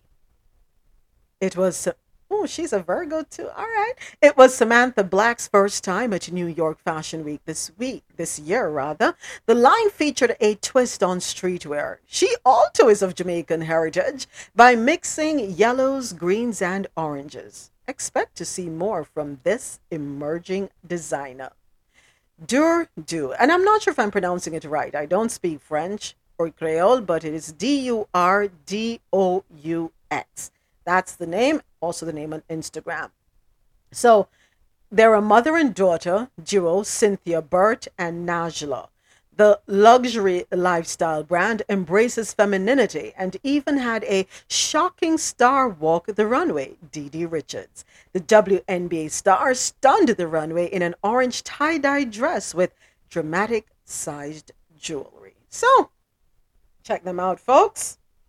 It is great to see black designers 25%. And I want to see more next year. I would love to see it at 50% next year. And here's why I'm saying that. Black culture has been the driving force behind fashion for decades. It's nothing new. It's just that we're now getting the recognition we deserve.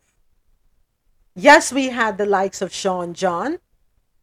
We had Rockaware. There was Baby Fat Farm. Was it Academics? There are some others that we've had. But they did not get the recognition they deserved.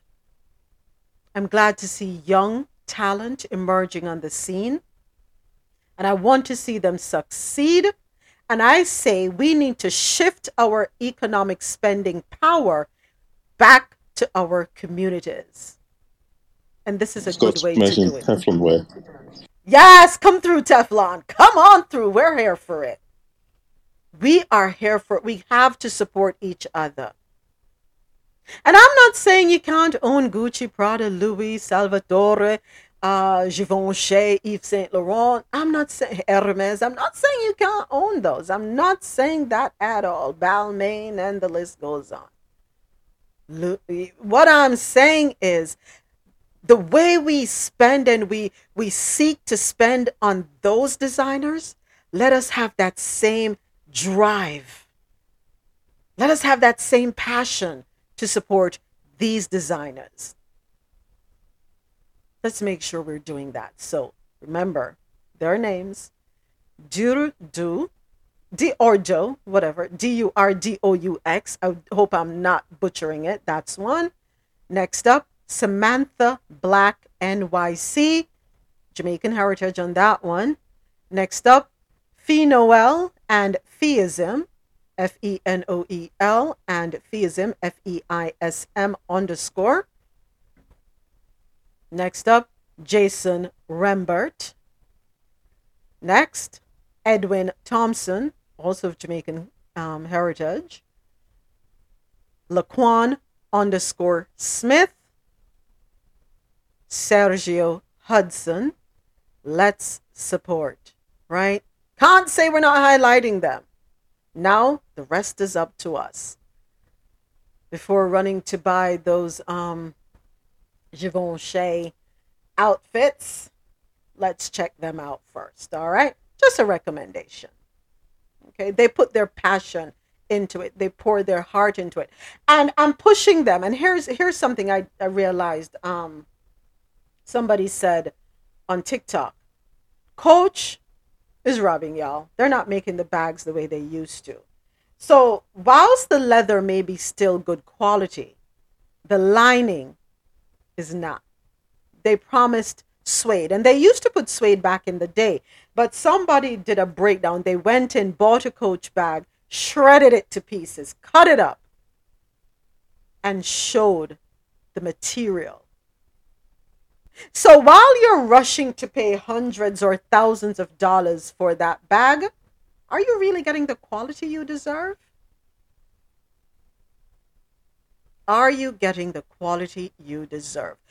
Or are you just content with paying for the name but don't care much for the quality? All because you want to make a statement. Think about that. All right.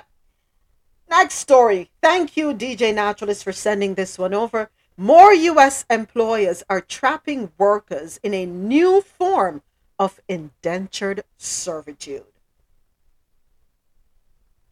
I'm going to read the article.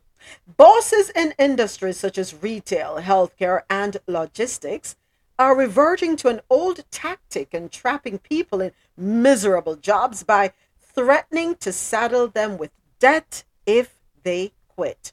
Workers across the United States in fields ranging from nursing to trucking have been discouraged from leaving jobs they hate or cannot afford to keep because employers vow to charge them for training costs if they quit before an arbitrary deadline. The threats are backed by so-called training repayment program. No. You know what? Training repayment agreement provisions. What's the acronym? TRAP. Wow. Yeah, so in employment contracts. Yep, the trap is in the employment contract. The practice has been likened by critics to indentured servitude and peonage. Excuse me. Formerly common types of debt bondage in which a borrower was bound to perform labor for a creditor. Traps have recently come under fire from policymakers because of class action litigation against the pet store chain PetSmart and reporting on the restrictive covenants from a watchdog group called the Student Borrower Protection Center. Earlier this month, the Senate Banking Committee held hearings examining the agreements and other forms of employer-driven debt. In June, the Consumer Financial Protection Bureau also launched an investigation of employment arrangements that led to workers owing money to their bosses. 2 workers who are being threatened with thousands of dollars in bills through the enforcement of traps appeared before the Banking Committee on September 7. Brian Scally, the lead plaintiff in the class action against PetSmart, told lawmakers about how she was left owing $5,500 to the company for a dog grooming academy that was initially advertised as free. Registered nurse Cassie Pennings testified about being stuck with $7,500, more than 6 months' rent, after leaving one hospital job because she was appalled by staffing ratios during the COVID-19 pandemic and did not want to be complicit in neglecting patients. Although the pair came from different industries, They both detailed callous indifference from their ex-managers in response to their grievances. Despite being one of the most profitable healthcare systems in the nation, my former employer responded to cries for help from the front line with breakfast burritos and free water bottles. Penning said Scally recalled how one manager told her she could work her way out of debt simply by upselling or convincing customers to buy more pet grooming products and services. Are you hearing me? I hope you're hearing me because I do have a red bar. Yep. She said that she upsold $6,000 worth of products, but was still charged the full amount for the debt months after she left the job.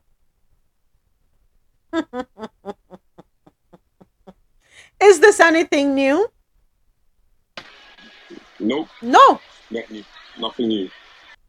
Not at all.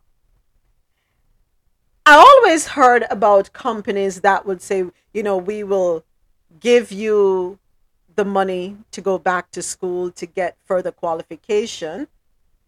However, you have to work another 2 years with us. And if you leave, you have to repay the debt. Many people take up the offer because for many, it's a great offer, right? It helps them avoid having this student debt hanging over their head. By the way, I hope y'all are following up on the student loan deadline for the applications, which is next month. Don't let that pass you by. They're not making us get it easy. You have to jump through hoops. So do what you got to do. Just a reminder. Why do they do this? They want a return on their investment. You think they're going to, and that is why they say nothing is free. Don't let goes fool you. Nothing is free. So you're trapped. You want the degree and you got to stick it out for, you get the degree and you got to stick it out for 2 or 3 or 4 or 5 years. You can't let go because if you do, we got you. Here's the bill. Please pay this back. Nothing is free. Don't make ghosts fool you about nothing. Don't make nobody. While there is opportunity in developing countries, I'm not going to say no. But understand it comes at a cost. You have to weigh you have to weigh it out for yourself. Weigh the pros and cons. Do your research.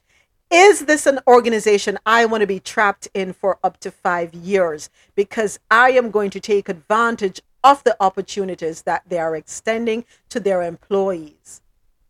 Right? Weigh your pros and cons. And you're right, AM. Toxic workplaces are known for those scenarios. And they will take advantage of you. They will. So indeed, it is a form of indentured servitude. And I'm sure we all know someone who has been caught in that trap. We ourselves may have been caught in it and didn't even realize that there was a name for it until now. Indentured servitude.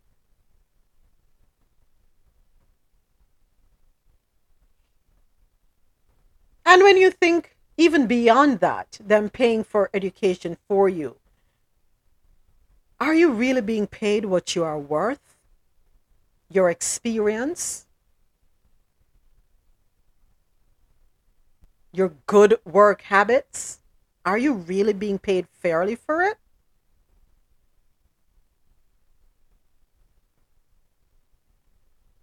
Think about that too. Right? Thank you again, Naturalist, for sending that over. I really appreciate it. Now we're going to jump into sports news. Ooh, they're kind of busy on the sports side.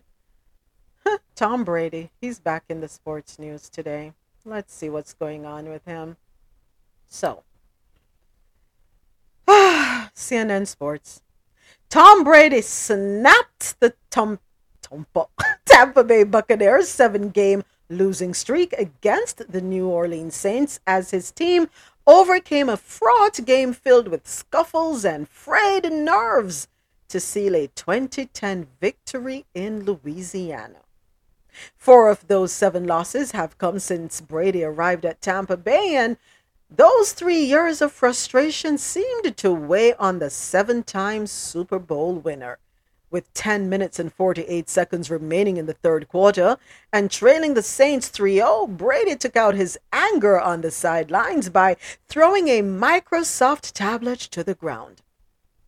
His frustrations simmered over into the fourth quarter, and after a third down incomplete pass with the score tied 3-3, he came to blows with New Orleans cornerback Marshawn Lattimore.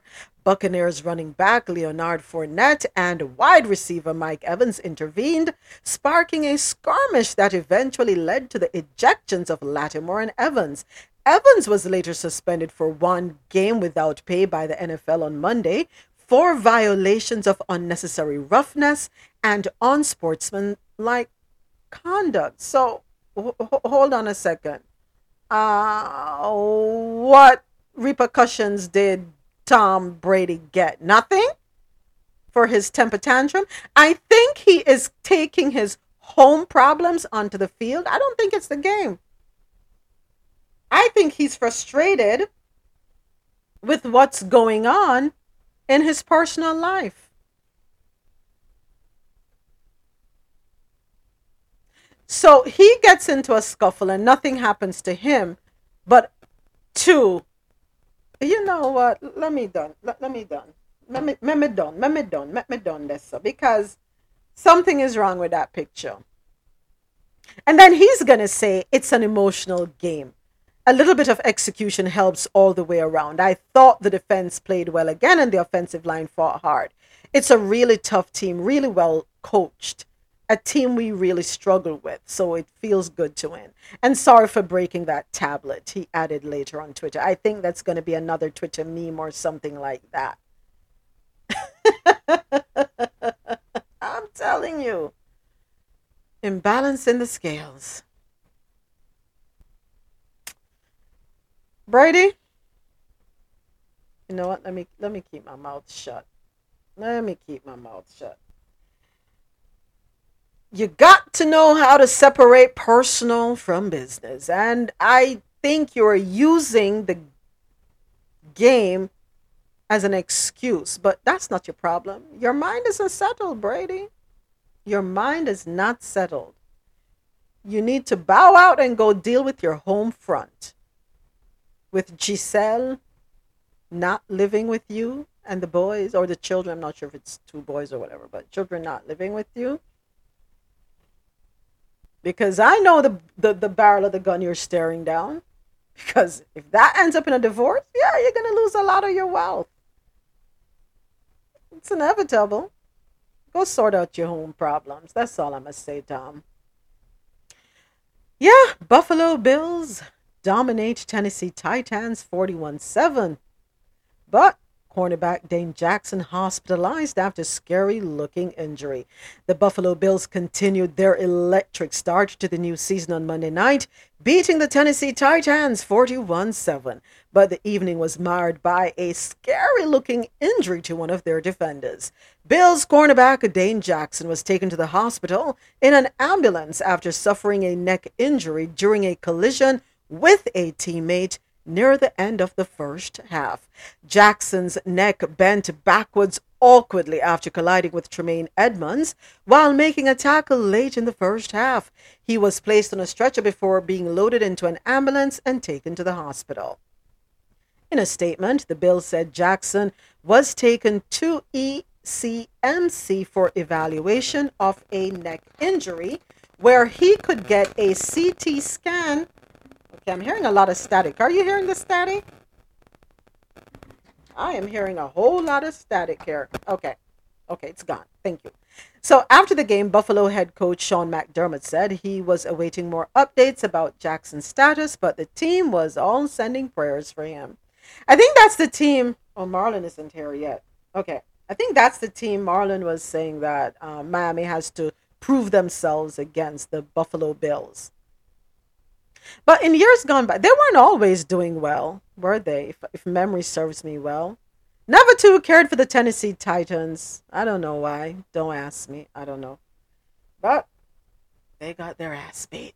So, did anyone see the football soccer game with the Jamaican guy on the team out of Miami? Anyway, let me get to the story. So, DC United's Greek forward Taxi Fuentes has denied using a racist slur towards Inter Miami's Jamaican defender Damian Lowe during Sunday's Major League Soccer match.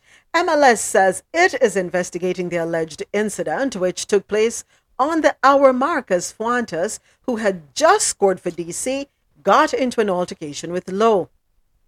The situation escalated and both Fuentes and Lowe, who is black, were booked by the referee before Miami's players huddled together and spoke to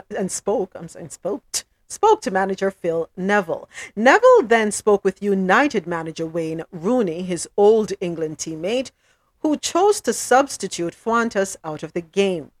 In his post-match press conference, Miami fullback DeAndre Yedlin said he spoke to Neville and said the players were not going to continue until something was done with that player, and if nothing was done, we weren't going to continue. Damon and another player got into a little bit of a scuffle.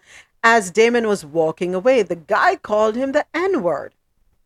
In a statement posted to his Instagram account, Fuentes said he did not use the word he's being accused of using. That despicable racial slur is one I denounce and did not use. We had a hot discussion on the field, but I have not racially abused anyone. I firmly reject racism in any form. It is despicable. So, I caught a little bit of the tango that they were having. And you could see, what's his name? Oh my gosh, Damien, like really restraining himself because he has had a few run-ins, right? And he's had to be spoken to, and he's calmed down a whole lot. You know, the real Jamaican, we go 0 to 100 real quick, piss way off, and yeah, are we that? Yeah. Act first, think later. Yeah. You could see him looking down on Fuentes like, oh. And I'm like, don't do it. Don't do it. Don't do it. Don't do it. Please don't do it. Don't do it. Don't do it. Looked like he wanted to smack the living daylights out of him. So I want to know exactly what was said. Now my interest is piqued. What was said on the field? Can we have the details, please? That's all I want to know. But big up yourself, Damien. You never give in. You didn't give in. You did not give in. Proud of you. Yeah. Not easy to do, right? Not easy. All right, and now it is time for Caribbean Corner.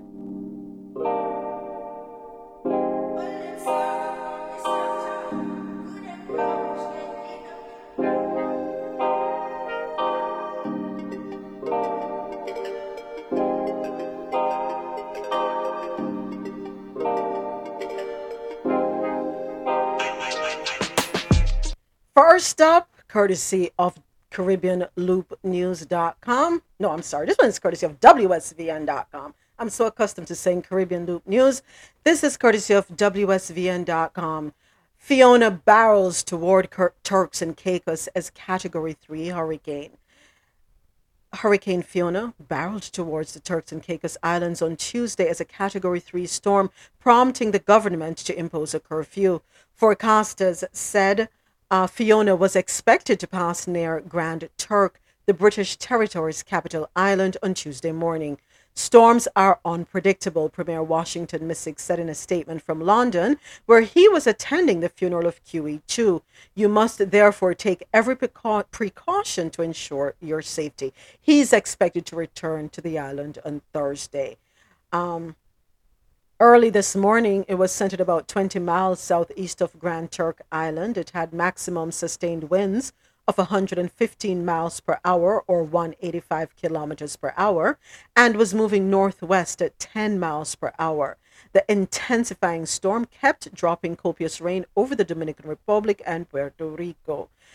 So we're praying for our folks in Turks and Caicos. Hopefully everyone is able to secure themselves. If there's anyone who needs to move to higher ground out of flood-prone areas, they will take heed and do so. So our thoughts and prayers are definitely with them over there. Next up, Christopher Tufton. Christopher Tufton. So we're in Jamaica with this one, courtesy of JamaicaLoopNews.com. If Health Minister Dr. Christopher Tufton has his way, nurses will be able to work in Jamaica for part of the year and in the United States for the remainder of the year. Dr. Tufton says flexible contracts enabling Jamaican nurses to earn higher salaries abroad while maintaining their employment in Jamaica could be part of the solution to the migration of nurses, which has increased since the pandemic. We need to embrace the concept of flexible work contracts. I see the day when a nurse can work for 5 months in Miami and 7 months in Jamaica, and I see no problem with the system allowing that. The rules would obviously have to change, Dr. Tufton said. Speaking at the Masters of Medicine conference in Kingston last Thursday, the health minister said the motivation for working and the rules under which the individuals worked have changed dramatically since the pandemic. He suggested that the motivation for healthcare professionals migrating was economic and that many would stay in Jamaica if ways could be explored for them to work part-time and earn better salaries in the U.S. Dr. Tufton said he has started a dialogue between the Nursing Council of Jamaica and equivalent bodies in the U.S. as to how they can recognize the qualifications of nurses in both countries. He also expressed support for suitability or suitably qualified nurses writing prescriptions despite the opposition of some doctors. Interesting. He said, I am now championing the cause for prescriptive rights for advanced nursing practitioners as it happens in other countries. I know a lot of doctors don't want it, which is true, we know. The doctors, may feel that authority should reside with a doctor. They may feel that the nurses are not trained enough, but I can tell you that advanced nursing practitioners way up in the bush, rural areas oftentimes write prescriptions based on a conversation with the doctor in a town center. Dr. Tufton admitted that it was a challenge to make changes in the health sector. The public health system is very territorial. Stakeholders are very guarded in protecting their authority and their legitimacy to offer solutions, even at the risk of delayed care. Okay, one for the books, I give you all that. I think that's a great idea. We talk about migration being an issue. We talk about brain drain being an issue. So this is a way to offer retention. You go, you work a couple months, you come back and you work again. Because this shows that you are recognizing, Dr. Tufton, that there is an economic disadvantage of being solely confined to Jamaica. So I appreciate that. Moments. Yes, Who's paying for their travel and their stay? Me no know yet, that not come out yet. We're waiting for that. Oh, okay. We're waiting for that. We're waiting for that to come out. But it's not a bad opportunity, right? Now, as it relates to writing prescriptions, I don't think that should be a problem.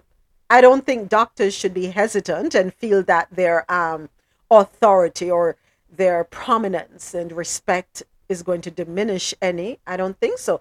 I think that they should look at it as an alleviation, some kind of help, because they say they're burdened, right? So we're offering you some help. And when you think about it, yes, in the bush rural areas, let's think about midwives. They're delivering babies without. Do they go to school for the number of years? I think midwifery is one of the oldest professions, right there along with prostitution, if you ask me. How many midwives had to go through 7, 8, 9, 10 years of medical training? Usually midwifery, especially within rural communities, is learned, right? Yeah. Yeah. From generation to generation. Yep. And usually they're in touch with the land, right? They know the natural remedies and they're able to apply them successfully. So if you have a nurse at the highest level, well qualified, I don't see why that nurse can't write a prescription. I don't have a problem with that. Not sure. What are your thoughts on that? Morning, everyone. Good morning, James. Yeah, they actually started something like that in Ontario also, where um, nurses are able to do certain type of prescriptions because of the shortage of doctors and stuff like that. But I think the pushback from doctors in Jamaica is like it's cutting in on their hustle. So I think that's the pushback because, you go and they just write a prescription and take a couple $1,000 from you and send you home. So I think I think that's the concern, their hustle. Okay. But no, it's a good idea because other countries are doing it too. So, it's a good idea. Yeah. Also, do you know that some nurses actually make more than doctors? They definitely make more than, depending on how long they have been in the field. Many of them make more than doctors. Better believe it. Yeah. Especially if they're a doctor of nursing. Nurse practitioners, yes, Javette. I was here wondering what's the name again, because son number 3 was delivered. She was my primary care physician, a nurse practitioner, the sweetest person. I'd love to find her. I would love to find her. Marlon is in love with her. He loved her to death. So he enjoyed going to all the doctor's visits. I think he was there for her, not for me.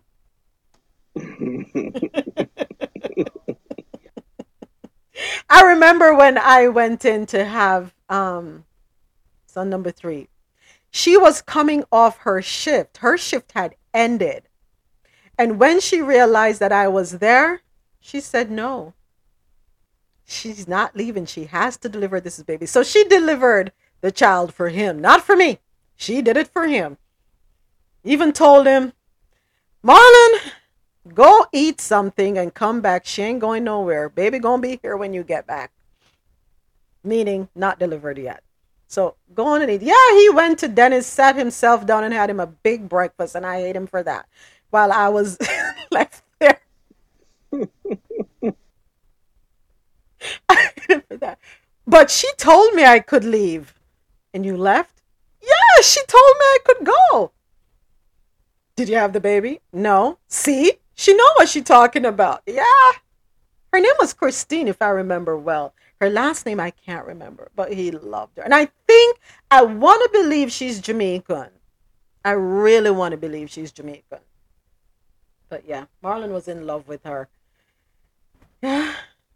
Good healthcare providers are needed.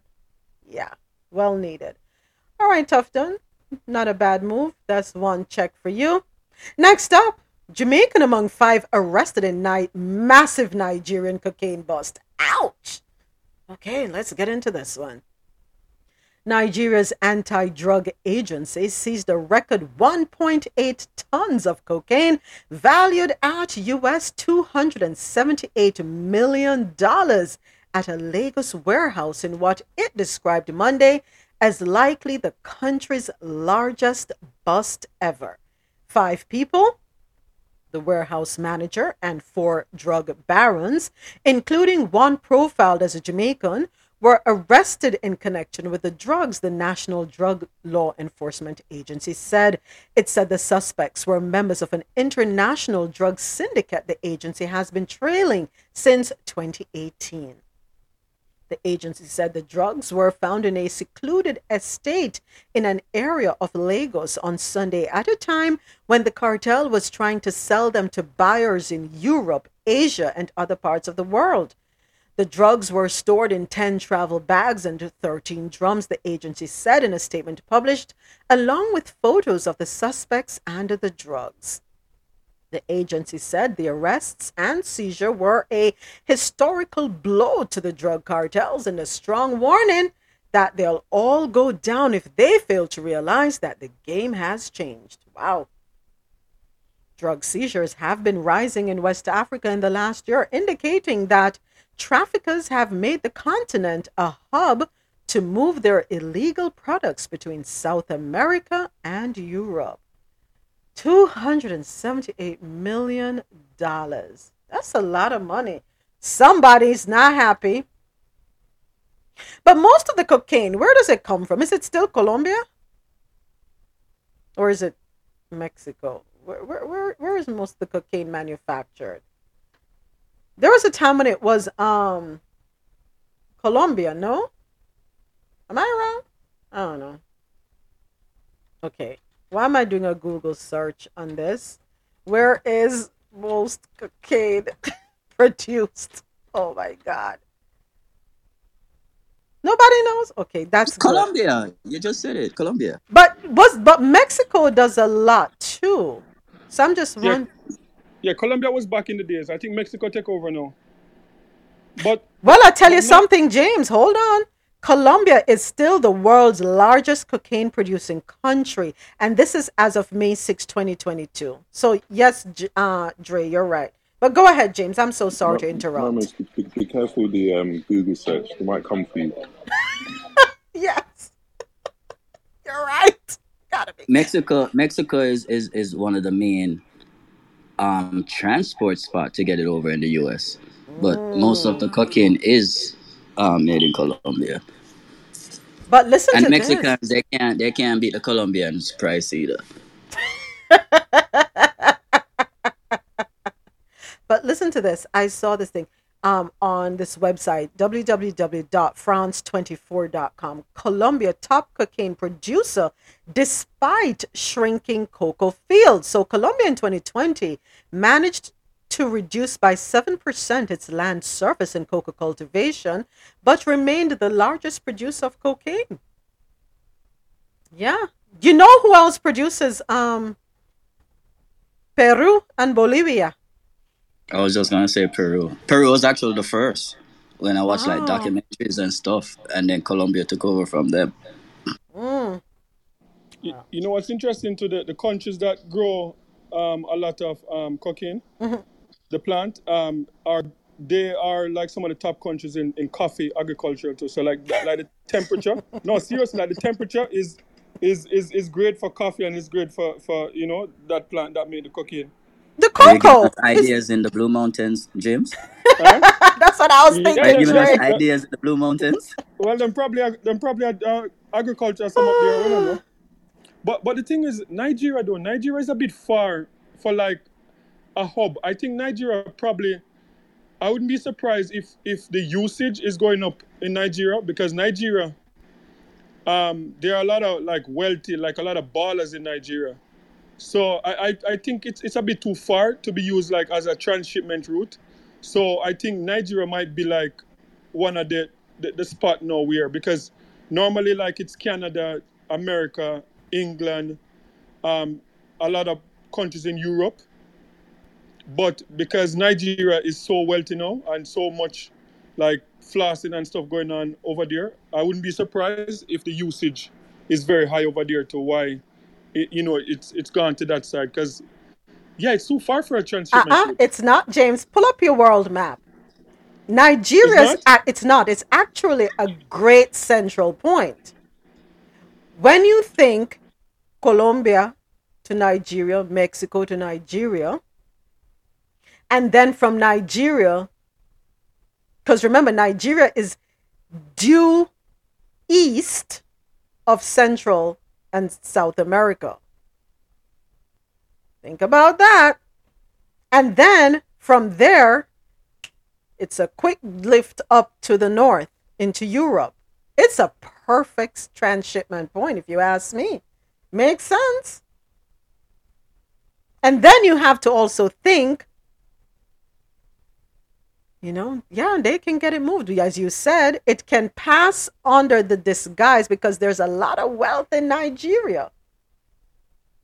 Kind of makes sense when you think about it. A lot of wealth is in Nigeria. Remember, Nigeria has the oil.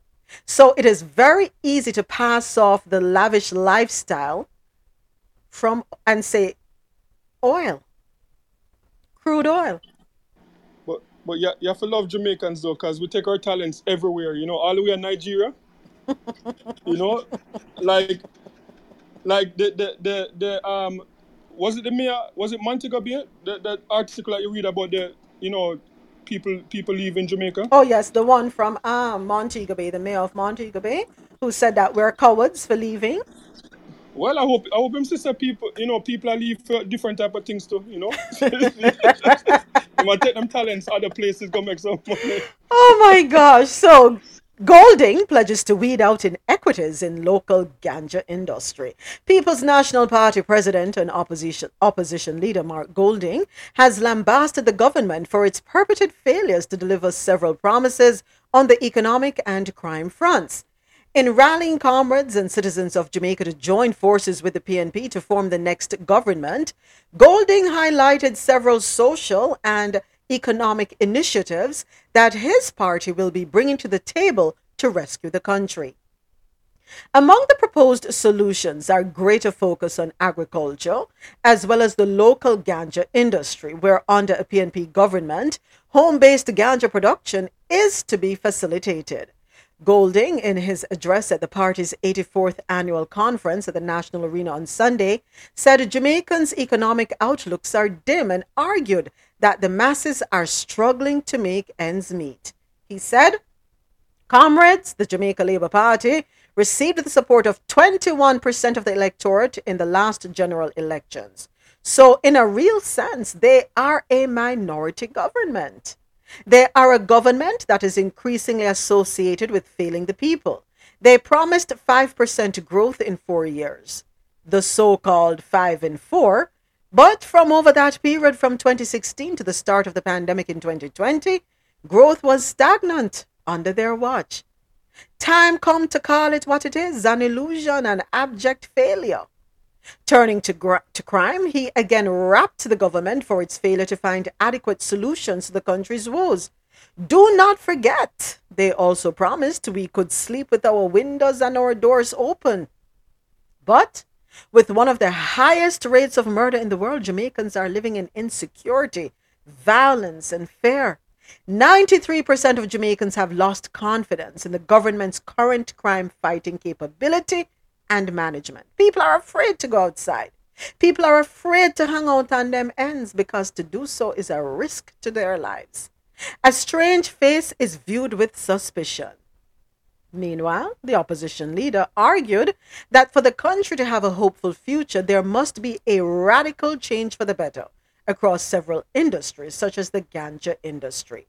Golding lamented the need for the country to move beyond the decriminalization of marijuana, which he said he championed and made a reality under the last PNP administration.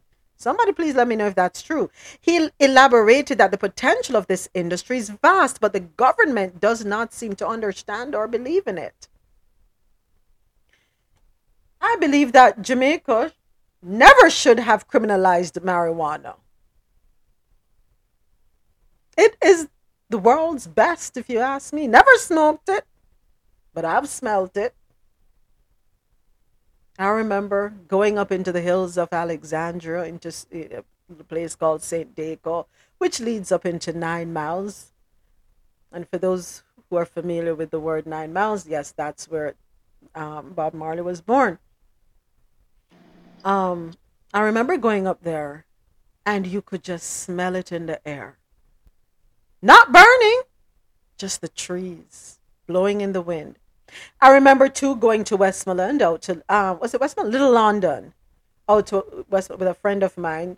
Her family had a gas station out there, and I remember going there with her one weekend. And as you're driving by and you're seeing the fields, it was a beauty, I must say. The world's best. People want it, but we criminalize it. Just as we criminalize our curse words. People want the first thing. You're from Jamaica. Teach me the bumba clat. No, I'm sorry. I forgot I was live on air. But that's what they want to learn. They want to learn the words, the clots, the B and the R and the P. That's what they want to learn. And they want to learn how to say it right and how to do it. But yet, if the cops hear you saying it, it's a problem. Something is wrong. The very things that we can use to make money are the very things that we're suppressing. Make that make sense? Makes no sense to me. yeah, the opposition need to go sit down, and it explains why they don't place a lot of emphasis on education, like on people keeping up to what's going on, because they can use rallies like this and trick people, because the easiest thing to do now for rile up support is talk about ganja. But if people were reading and know what's going on, even if them increase Jamaica's production, the government already sell out Jamaica marijuana industry to the Canadian government already. The Canadian government signed mostly a 100-year contract or some ridiculous contract to secure ganja from Jamaica. So most of the ganja that's produced in Jamaica right now comes straight to Canada. So if they increase it, it's not being increased for anything apart from coming to Canada. And the American government already tell them. So I don't know why it might try rile up people, because the American government already tell them, say, like, look, our banking industry is closed after you guys if you legalize marijuana a certain way. And even in Jamaica now, the dispensaries that are open, they have to open based on getting money from other places. Like, they're not getting money from NCB or Scotiabank or CIBC. So yeah, so he's just talking to get support, but he knows already that he's talking garbage. Yeah. Yeah. Let's see. I mean, if I remember well, when the PNP when they were in a lot of, I remember way back. Let's take it back to the 70s. Enough ganja playing did leave Jamaica still enough. Well, heap. That's what we're at the PNP, you know. Oh, there were a lot of strips along the north coast. Yes, and parts of the south coast. Enough ganja playing used to. And them can't touch down too long, you know. You have to, yep.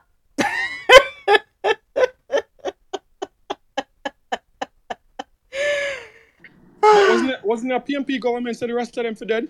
How would you say that again? I don't know. I don't remember. Yeah, and under that leadership too, I think it was Manley at the time when, like, Peter Tosh couldn't go anywhere. Like, everywhere him turn him get beaten. Yeah, so not saying that them can't change, but it just hypocritical now that Canada legalized it, in a Europe, everywhere in a Europe it legalized. All of a sudden now them have strength, and them bold and brave now. Why them couldn't bold and brave when from back in the 70s and the 80s when Rasta tell themselves, yo, this thing is a good thing and legalize it. Them have strength now. After everybody else legalize it, now them are run up and down like, yeah, it's good now. But you know, that's how it go. That's how it have to go. I mean, come on, James, don't be surprised. And yeah, don't be surprised. Don't make anything surprise you. So Chris, Dr. Tufton heads to the United States to sign MOUs to recruit nurses for Jamaica. We did that already, so I don't know why they're bringing that back up to me again. But up next, Jamaica, the Bahamas, and Antigua prime ministers hold audience with King Charles III. The prime ministers of Jamaica, Antigua and Barbuda, and the Bahamas have held their first meetings with King Charles III in his new role as their monarch. The meeting, which took place over the weekend ahead of Queen Elizabeth II's state funeral, was held at Buckingham Palace in London. The first prime minister to meet King Charles III was Philip Davis of the Bahamas. Meeting with His Majesty the King today at Buckingham Palace was a pleasure. Our conversation was a great reflection on the relationship the royal family has shared with the people of the Bahamas. I expressed my personal condolences and well wishes to King Charles III, he said in a social media post. Prime Minister Andrew Holness met the King and expressed condolences on behalf of the Jamaican people. On Saturday, I had an audience with King Charles III, the first since he became king. I congratulated King Charles on his new role, and I expressed to him my deep and sincere condolences following the passing of his mother. Prime Minister Gaston Brown was one of three heads of government from Charles III's realm that was granted an audience on Sunday. Brown also offered his condolences and congratulated Charles III on his ascension to the throne. All the leaders paid their final respects to QE2 at her state funeral.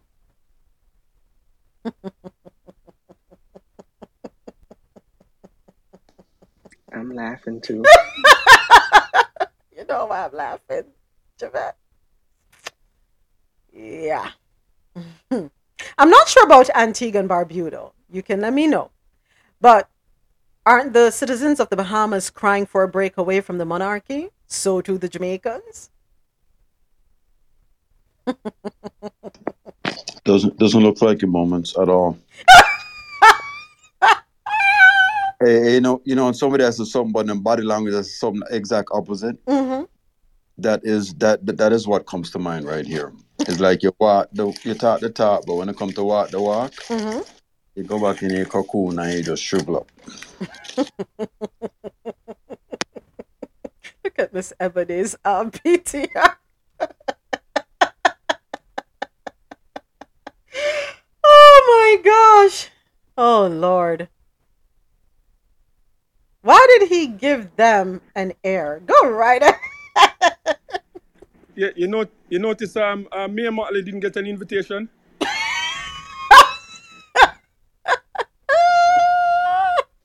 How you know that, James? I was good. Yeah, James, how you know that? Mia told you? James, don't go silent now. Talk up. I was looking for her. Like I'm looking for all the leaders. I see Trudeau, I see Biden, and I'm looking and like I saw, cause I, scrub YouTube, cause I'm like, I bet he's not going to invite her. And I'm But no, looking for, like, hold on. Not seeing her there doesn't mean she didn't get an invitation. Oh, what, she turned it down? Couldn't she? I don't think she was invited though. Just Google it, man. Google it, man. I will tell you. But she's not underneath the monarch anymore. Facts. Yeah, but so I wouldn't see why they would invite her. Those people that came is Joe Biden is not under it anymore. I mean, U.S. is the U.S. Yeah, but the U.S. number president one go everywhere. Yeah, number one ally. But yeah, she not underneath the monarch anymore. So I will see why they didn't invite her. And plus, she probably wouldn't even go. Spare the embarrassment.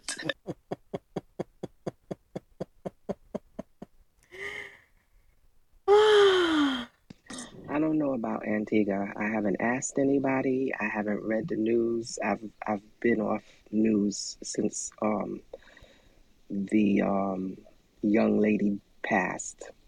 I don't want to call her old lady passed, so I'm gonna say since she passed. I've been off the news, and I ain't asked my people them, so I don't know. I haven't read anything either. So I don't know really about Antigua. Okay. All right. Thank you, Javette. But James, I'm not going to say that she was not invited because the truth is we don't know. All right. Yeah, I don't want to say yes to that. She could have very well have been invited. And how do you know she wasn't there? Were you able to see everybody that was there? Did you see everybody, James? Come on, talk up. Well, I saw the bus because they put all the black leaders on one bus, and I didn't see any females in there. So I know she's definitely was. So don't take that Teflon. No, seriously, like we saw the bus. They had a big bus, and all the black leaders was on there, and then Macron and all them lot had their separate escorts, and Biden had. Were we allowed to sit at the front of the bus, Teflon? That's my question. Did you peek inside the bus? Were we allowed to sit in the front seat, man? That's what I want to know. But when I think of me and Motley, I think of a movie I saw, Saturday, The Woman King. What a brilliant movie. I recommend it to anybody to go out there and watch it. But Mia Motley is the epitome of strength and courage and walking the walk. And I'm hoping at some point Jamaica comes up with the equivalent of one Mia Motley. Thank you. I I can't wait till the rest of you guys watch this movie, because as I was scrolling through Clubhouse yesterday, there were so many negative rooms about the movie. I was Wow. surprised.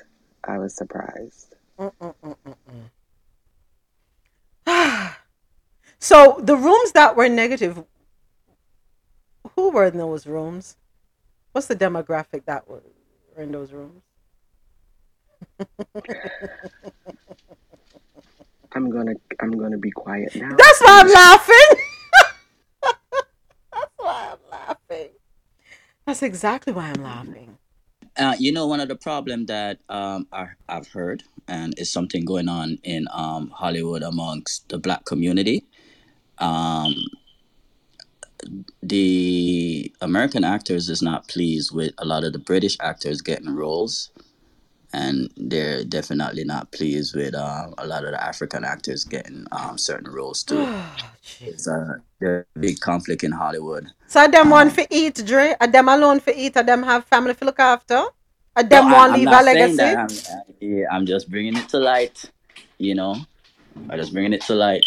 Because Yeah, like there's a lot of divisions within the black community. I see on the app as well. I mean, you've got rooms that are you got the black Americans saying they're not African, and then the Africans are not claiming being black African American. It's just crazy. And then the British are saying that they're Caribbean and they're not African, and then you got the ones that say that they're African heritage, and then you got the ones that are saying that slavery. It's too much. It's too much. It's too much, Teflon. It is too much. They will drive you crazy. And you know what is sad is that a lot of people who are talking are not even doing their research. They're going off of hearsay. They heard, for example, you'd come in here, you hear somebody say something, and then you run with it because then you run with it. Yeah, because it sounds good, and you can start a fire. You become a gaslighter. Yeah. I don't know, man. And I don't know if you were in here, Teflon, when I have said this a couple of times. We need to fix us. Until we fix us, how can we ask others to respect us and hold us in high regard when we don't even hold each other in high regard? There is so much division. To be honest, I can't see it happening. I know it's sad to say, but I just can't see it happening because all these different groups, everyone's got their strong views, and no one's gonna ever concede and say, all right, cool, let's do this. Like, everyone's stuck in their own ways, and their opinions are never going to change. And because of that, I don't think nothing's going to change. We're always going to be like this. You're going to have the separate communities that are going to keep debating, and then they're going to have their opinions, and they're going to stick with it, and it's just going to be like that.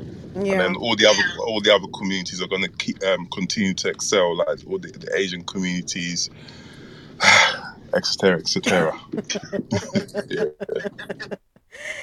I don't know what's going to happen to us, but in Latin America, Fiona dumped a lot of rain in Puerto Rico, and troops had to rescue hundreds of people. While in the Dominican Republic, they got slammed by Hurricane Fiona. And there was a strong earthquake in Mexico on their Pacific coast, and one person was killed. It is time for us to take another break. When we return, it is Believe It or Not news. Here are some oldies but goodies.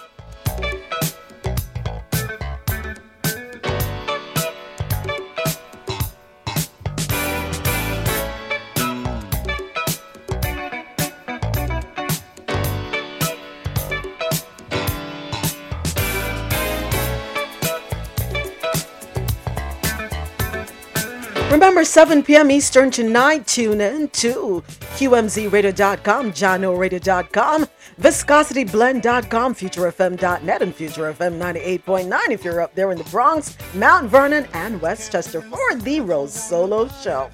Ever love me. You are my shining star, my guiding light, my love fantasy. There's not a minute, hour, day, or night that I don't love you. You're at the top of my list, cause I'm always thinking of you. I still remember in the days when I was scared to touch you, how I spent my day dreaming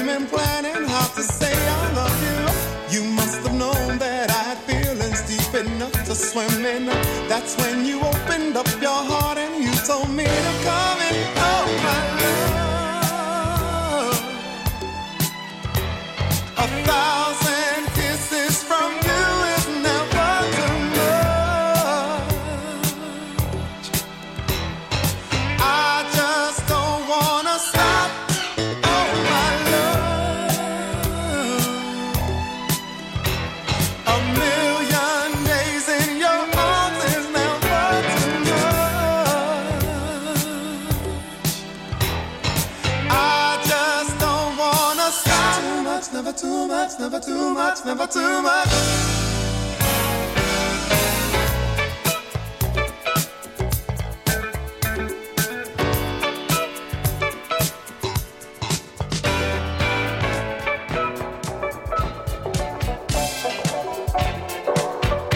I said upside down, you're turning me. You're giving love instinctively. Round and round, you're turning me. Upside down, boy, you turn me inside out and round, upside down. Boy, you turn me inside out and round. Instinctively, you give to me the love that I need. I cherish the moments with you. Respectfully, I say to thee, I'm aware that you're cheating when no one makes me feel like you do. Upside down, boy, you turn me inside out and round.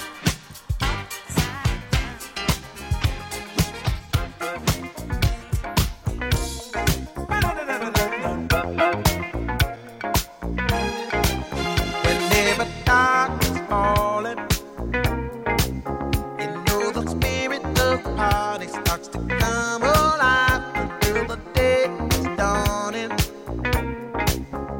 We can throw out all the blues and hit the city lights, 'cause there's music in the air and lots of loving everywhere. So give me the night.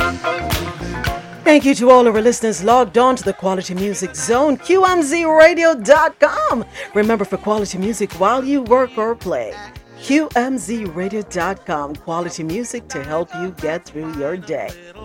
Romance, it's a chain reaction.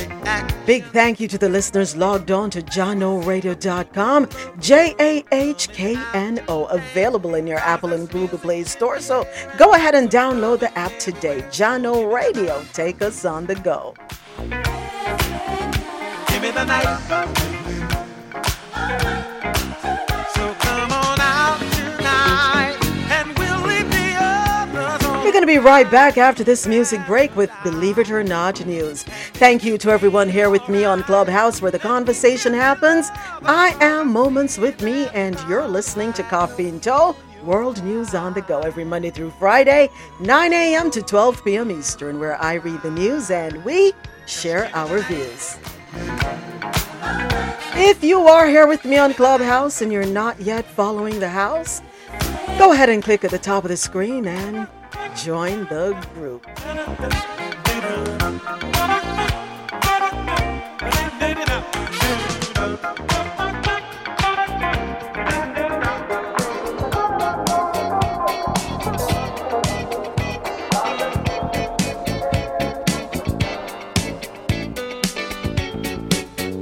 Good times, these are the good times. Leave your cares behind. These are the good times. Good times. These are the good times. Our new state of mind. These are the good times. Happy days are here again. The time is right for making friends. Let's get together. How about a 9:45? Come tomorrow. Let's all do it again. Boys will be boys.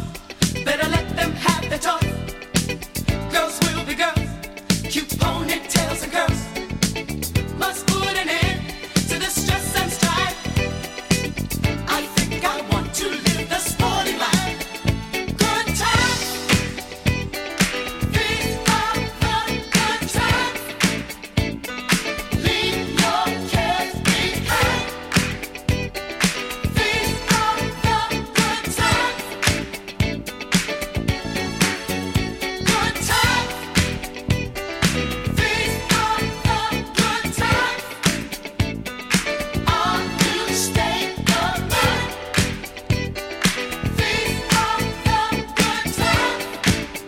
And it is time for us to get into the Believe It or Not stories. Thank you so much for being here with me. Appreciate each and every one of you. First up, TikTok user dresses in blackface to mock the Little Mermaid reactions. Story courtesy of Baller Alert. After the release of the Little Mermaid teaser, hundreds of reaction videos and TikToks have swarmed social media. One TikTok in particular has many enraged as an Indonesian college student dressed in blackface pretending to be a black girl who sees herself through the Little Mermaid character. Mommy, she looks like me. She's so pretty, Mommy, said Jossi Marcelli Risaputra as he put on a red wig. I have no words. What was he thinking? And it's gone now, thank God. People are just so disrespectful. It's unbelievable. Were just a few comments left by TikTok users under the viral video. Despite the negative backlash and comments, Risaputra took to TikTok to state, just woke up and my video's still up. I will stick to TikTok community guidelines. Play by the rule book. I am not going to remove the video myself, he said. All his social media outlets have ceased, including his TikTok. Those enraged by his post are referring to themselves as Twitter detectives after finding more information on Risaputra, including the speculation about his family and his education. After reaching out to his sister university and law school, there was no response. Blackface was created in the 1800s by white actors who performed with paint on their faces to mimic enslaved Africans.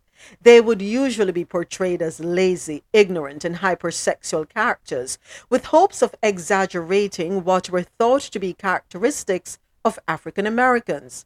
Risaputra has yet to make a statement or speak out regarding his video, which is viral. I think he needs to pull it down.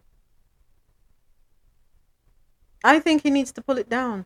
And what gets me is that some people who are speaking facts on various platforms, they get censored. I don't know who the police are, but they get censored for speaking the truth and presenting historical facts. But yet some people are allowed to make fun and jeer other communities, and it's okay. Even though many are outraged, it's okay. Something is wrong with our moral compass, and he really thinks what he's done is okay. Could it be that he doesn't know the history behind blackface? He didn't care to do the research. He probably saw somebody do it and felt, you know what, I'm going to do it too because it looks cool. He doesn't understand the significance of what he's doing. We're in 2022. Yes, there are a lot of things that I am ignorant of, and I'm not ashamed to cry. And I've said it in here, and I own up to my ignorance when it comes to certain things, and I ask for clarification. I seek clarification. I seek knowledge. Couldn't he have done the same? He goes to law school, so I guess doing research is not just to be able to get your law degree. It goes way beyond that, my friend. Exercise common sense, install a moral compass, and take the video down. It's the best thing you can do. Because since you see no reason to take it down, you know what, let me stop right there. Yeah. So police were called after remember the Brooklyn pastor who said they stole, $1 million worth of jewelry and they came into the church. You remember that story? He's back in the news again. He's been staying in the news. Let's get to the story. Police were called after a Brooklyn pastor was seen mishandling a woman during a live streamed church service. Things got a little heated on Sunday with Pastor Lamore Whitehead of the local Leaders of Tomorrow International Ministry. Yeah, according to TMZ, sources say the incident occurred after an argument over who was filming Whitehead's service. During the service, a woman apparently interrupted Pastor Whitehead over recording concerns. As the incident escalated, he eventually invited the woman to the altar. Come on up here, he said, I'm gonna make you famous. Whitehead encouraged the congregation to pray in spirit as the woman made her way down to the altar. Let's give Jesus a round of applause. Let's give Jesus a round of applause while they take pictures and they want to be on social media, Whitehead said as he pointed toward the camera. The woman then approached Whitehead and proceeded to point and yell toward the altar. That is when Whitehead appeared to grab the woman's head and shove her out of the picture. Whitehead then ordered someone to remove another woman from the altar as the confrontation continued off camera. Whitehead told the woman to press whatever charges she wanted as he claimed he felt threatened. Amen, amen. You're not going to come into my space. I feel threatened. And the amen goes on and on and on. He returned to the pulpit. Let's get back to the word of God. Clap it up. According to sources, Whitehead and the alleged victim were taken to the precinct for further questioning. The pastor was released without being charged, and the woman was charged with trespassing and disrupting a service or funeral, both misdemeanors. Since then, Whitehead has responded to the allegations, claiming the woman and others were sent to disturb the church. He also alleged that the woman threatened his wife and daughter and said he did what he had to do to keep them safe. Let me say this. Anybody that's still going to his church, something wrong with your mental state. That's all I'm going to say. That's all I'm going to say. People really still going to his church. Look at him. Did I put the link at the top? No, I did not. I need to put the link at the top. Decked out in his Christian Dior suit.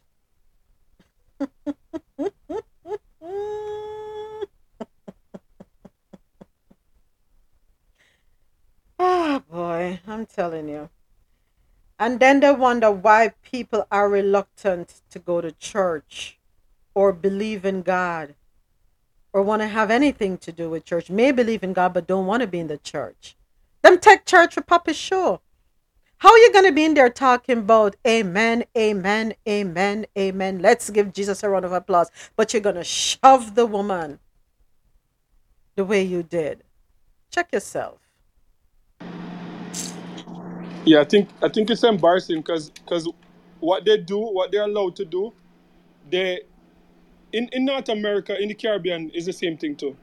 There's a thing called religious liberty that's there to protect religion, and there's a lot of loophole in it that allow like scammers and these people to come and feel protected. And to me, it's almost like if you want to be like an untouchable scammer, just go and open a church and go under the umbrella of religious freedom. And it's almost like the state is afraid to touch you because of like the benefits of religious freedom. So that like even the case in Jamaica with that guy where they were very like timid in their approach of that guy because of religious freedom. And I know in America now there's a thing where a lot of these churches they're building like multi-million dollar like condominiums and properties, and they're going like tax free, using the church as a like a shelter to carry out their scamming. So yeah, it's unfortunate. There's too much of them out there, and then people that go to worship get like a bad name because these ones that are out there are the loudest, so that like they come to the top like cream to the top of like a coffee or whatever, and so they are the one that's seen, and religion is judged based on their behavior, and it's just unfortunate. Oh boy. Thank you, James. Doctors in Ireland removed 55 AA and AAA batteries from woman's stomach. A woman reportedly attempting to harm herself had to have 55 AA and AAA batteries removed from her stomach and gut. The case, published by the Irish Medical Journal this past Thursday, is now regarded as the highest number of batteries ingested at a single point in time. The woman was treated at St. Vincent's University Hospital in Dublin. The doctors said in the report that the deliberate ingestion of multiple large AA batteries as a form of deliberate self harm is an unusual presentation.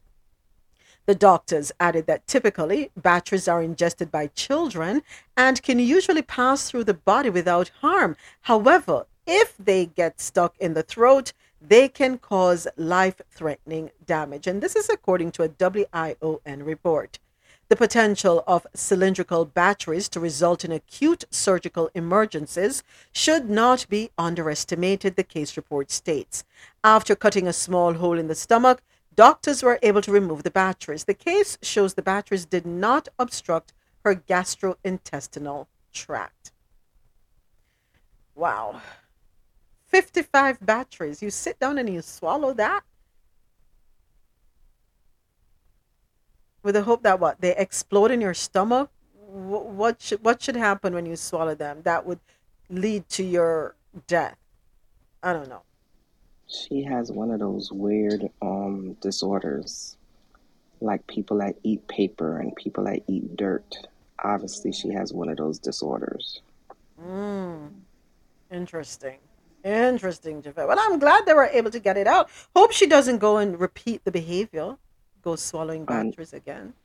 Unfortunately, they normally do until they get real help. Wow. So she needs mental therapy. Okay. I don't know who this story applies to, but the Gambia Tourism Board is tired of middle-aged UK women visiting for sexual pleasures from African toy boys. All right, then. They're marketing real good down there. The Gambia community is tired of older European women coming to the nation for satisfaction of their sexual pleasures. According to Travel North, the African nation became a top destination among UK middle-aged women seeking sexual pleasure from African toy boys. Evidently, it has been a thing since the 1990s, after international travel agencies from the UK launched cheap package tours to the tiny West African country. 3 decades later, thousands of middle-aged women have visited with sex tourism intentions, causing the Gambia government to speak out on the issue. The country, a former British colony, is currently working to attract quality visitors and to reverse its reputation as a sex tourism destination. What we want is quality tourists. Tourists that come to enjoy the country and the culture, but not tourists that come just for sex, said Abubakar Kamara, the director of the Gambia Tourism Board, when speaking with The Sun UK. The country has a population of 2.5 million and grapples with high unemployment rates and low wages. So it's not hard to see why a relationship with a wealthy older Western woman is seen as a financial opportunity for young Gambian men. The phenomenon has picked up a name for itself. It's called bumsters. The term is used to describe impoverished young Gambian men who seek out Western women with whom they can develop a relationship, typically arranged online. While some use the beaches to locate older women who visit from Holland, Sweden, and Germany, The Sun previously reported that the Senegambia Strip, situated near the capital city Banjul, has become a hot spot for British pensioners. The Gambia government has chosen to focus its attention on Gambia's wildlife and cultural attractions. The destination has over 300 species of tropical birds and 2 UNESCO World Heritage Sites that could boost its quality tourism. Over the summer, The Gambia's tourist officials traveled to the United Kingdom to meet with British Airways and tour operators to discuss increasing flights between London and Banjul to attract younger and wealthier tourists who would like a higher class winter holiday. Tourism is currently the fastest growing sector in the country's economy and makes up about nearly 20% of the GDP. So, Gambia, let me ask you a question to the government of Gambia. Let me ask you a question. If you strip these toys, these young men, of their opportunity to earn an income, what are you going to replace it with? And you can only look at so much of nature. And aren't they a part of nature too? They're not, yeah, enjoying nature. I don't know. Are these young men wrong? Because it goes both ways. You're blaming the European women, but I think you got to also blame them. They are fulfilling a demand. It happens in Jamaica, and let us not let ghosts fool you. It's been going, what them used to call rent-a dread, that a go on long time, and when Rasta talk about them no bow, I lie them a tell. That is what was said, not me saying it, I'm just echoing what has been said. Because a lot of American women boast about how the men in Jamaica know how to do their thing. Yet the Jamaican women are saying, but them not do it for we. Yeah, Moment. So what's interesting, if you follow Jamaica tourism history, like before all-inclusive package, like women used to travel to Jamaica for a different type of package. You know, Yeah, we know. The rent-a dread. Yeah. And yeah, so I think they can do it because that's how Jamaica tourism kicked off. Like people travel, women travel there for the rent-a dread, and then same thing like what's going on there now. There's like an increase in travel, and then investors saw saw the opportunity to start investing and building more properties, and then it evolved from like sex tourism to like all inclusive. Because Rasta rent-a dread was there before all inclusive. Especially in the grill. Yeah, all inclusive is less than 40 years old. So Hold that thought. Hold that thought. Let me do my wrap up on air, and I'll be right back. Bear with me one moment.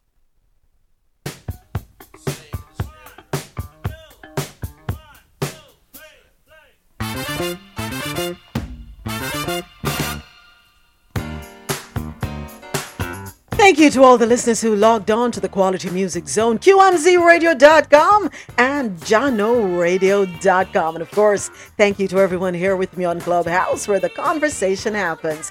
I am Moments with Me, and you were listening to Coffee in Tow, World News on the Go, every Monday through Friday, 9 a.m. to 12 p.m. Eastern. This is where I read the news and we share our views.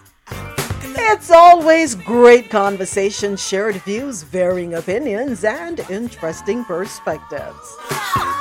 Remember, you can follow me on Twitter at MeMediaMoments, on Instagram, Moments_with_me_media, and on TikTok, Moments with Me Media. And the me in everything is MI. Remember, coming up later on today, 7 p.m. Eastern, check out The Rose Solo Show live on QMZRadio.com, JanoRanger.com, ViscosityBlend.com, FutureFM.net, and if you're up there in the Bronx, Mount Vernon, and Westchester, tune in to Future FM 98.9. Whatever you do, wherever you go, I do ask you, do this one thing for me. Please be safe. Look forward to seeing you tomorrow morning, 9 a.m. Eastern, right here on Coffee and Tow. Have a wonderful day. Take care. This is Moments with Me signing out. Clubhouse, I'll be right back with you.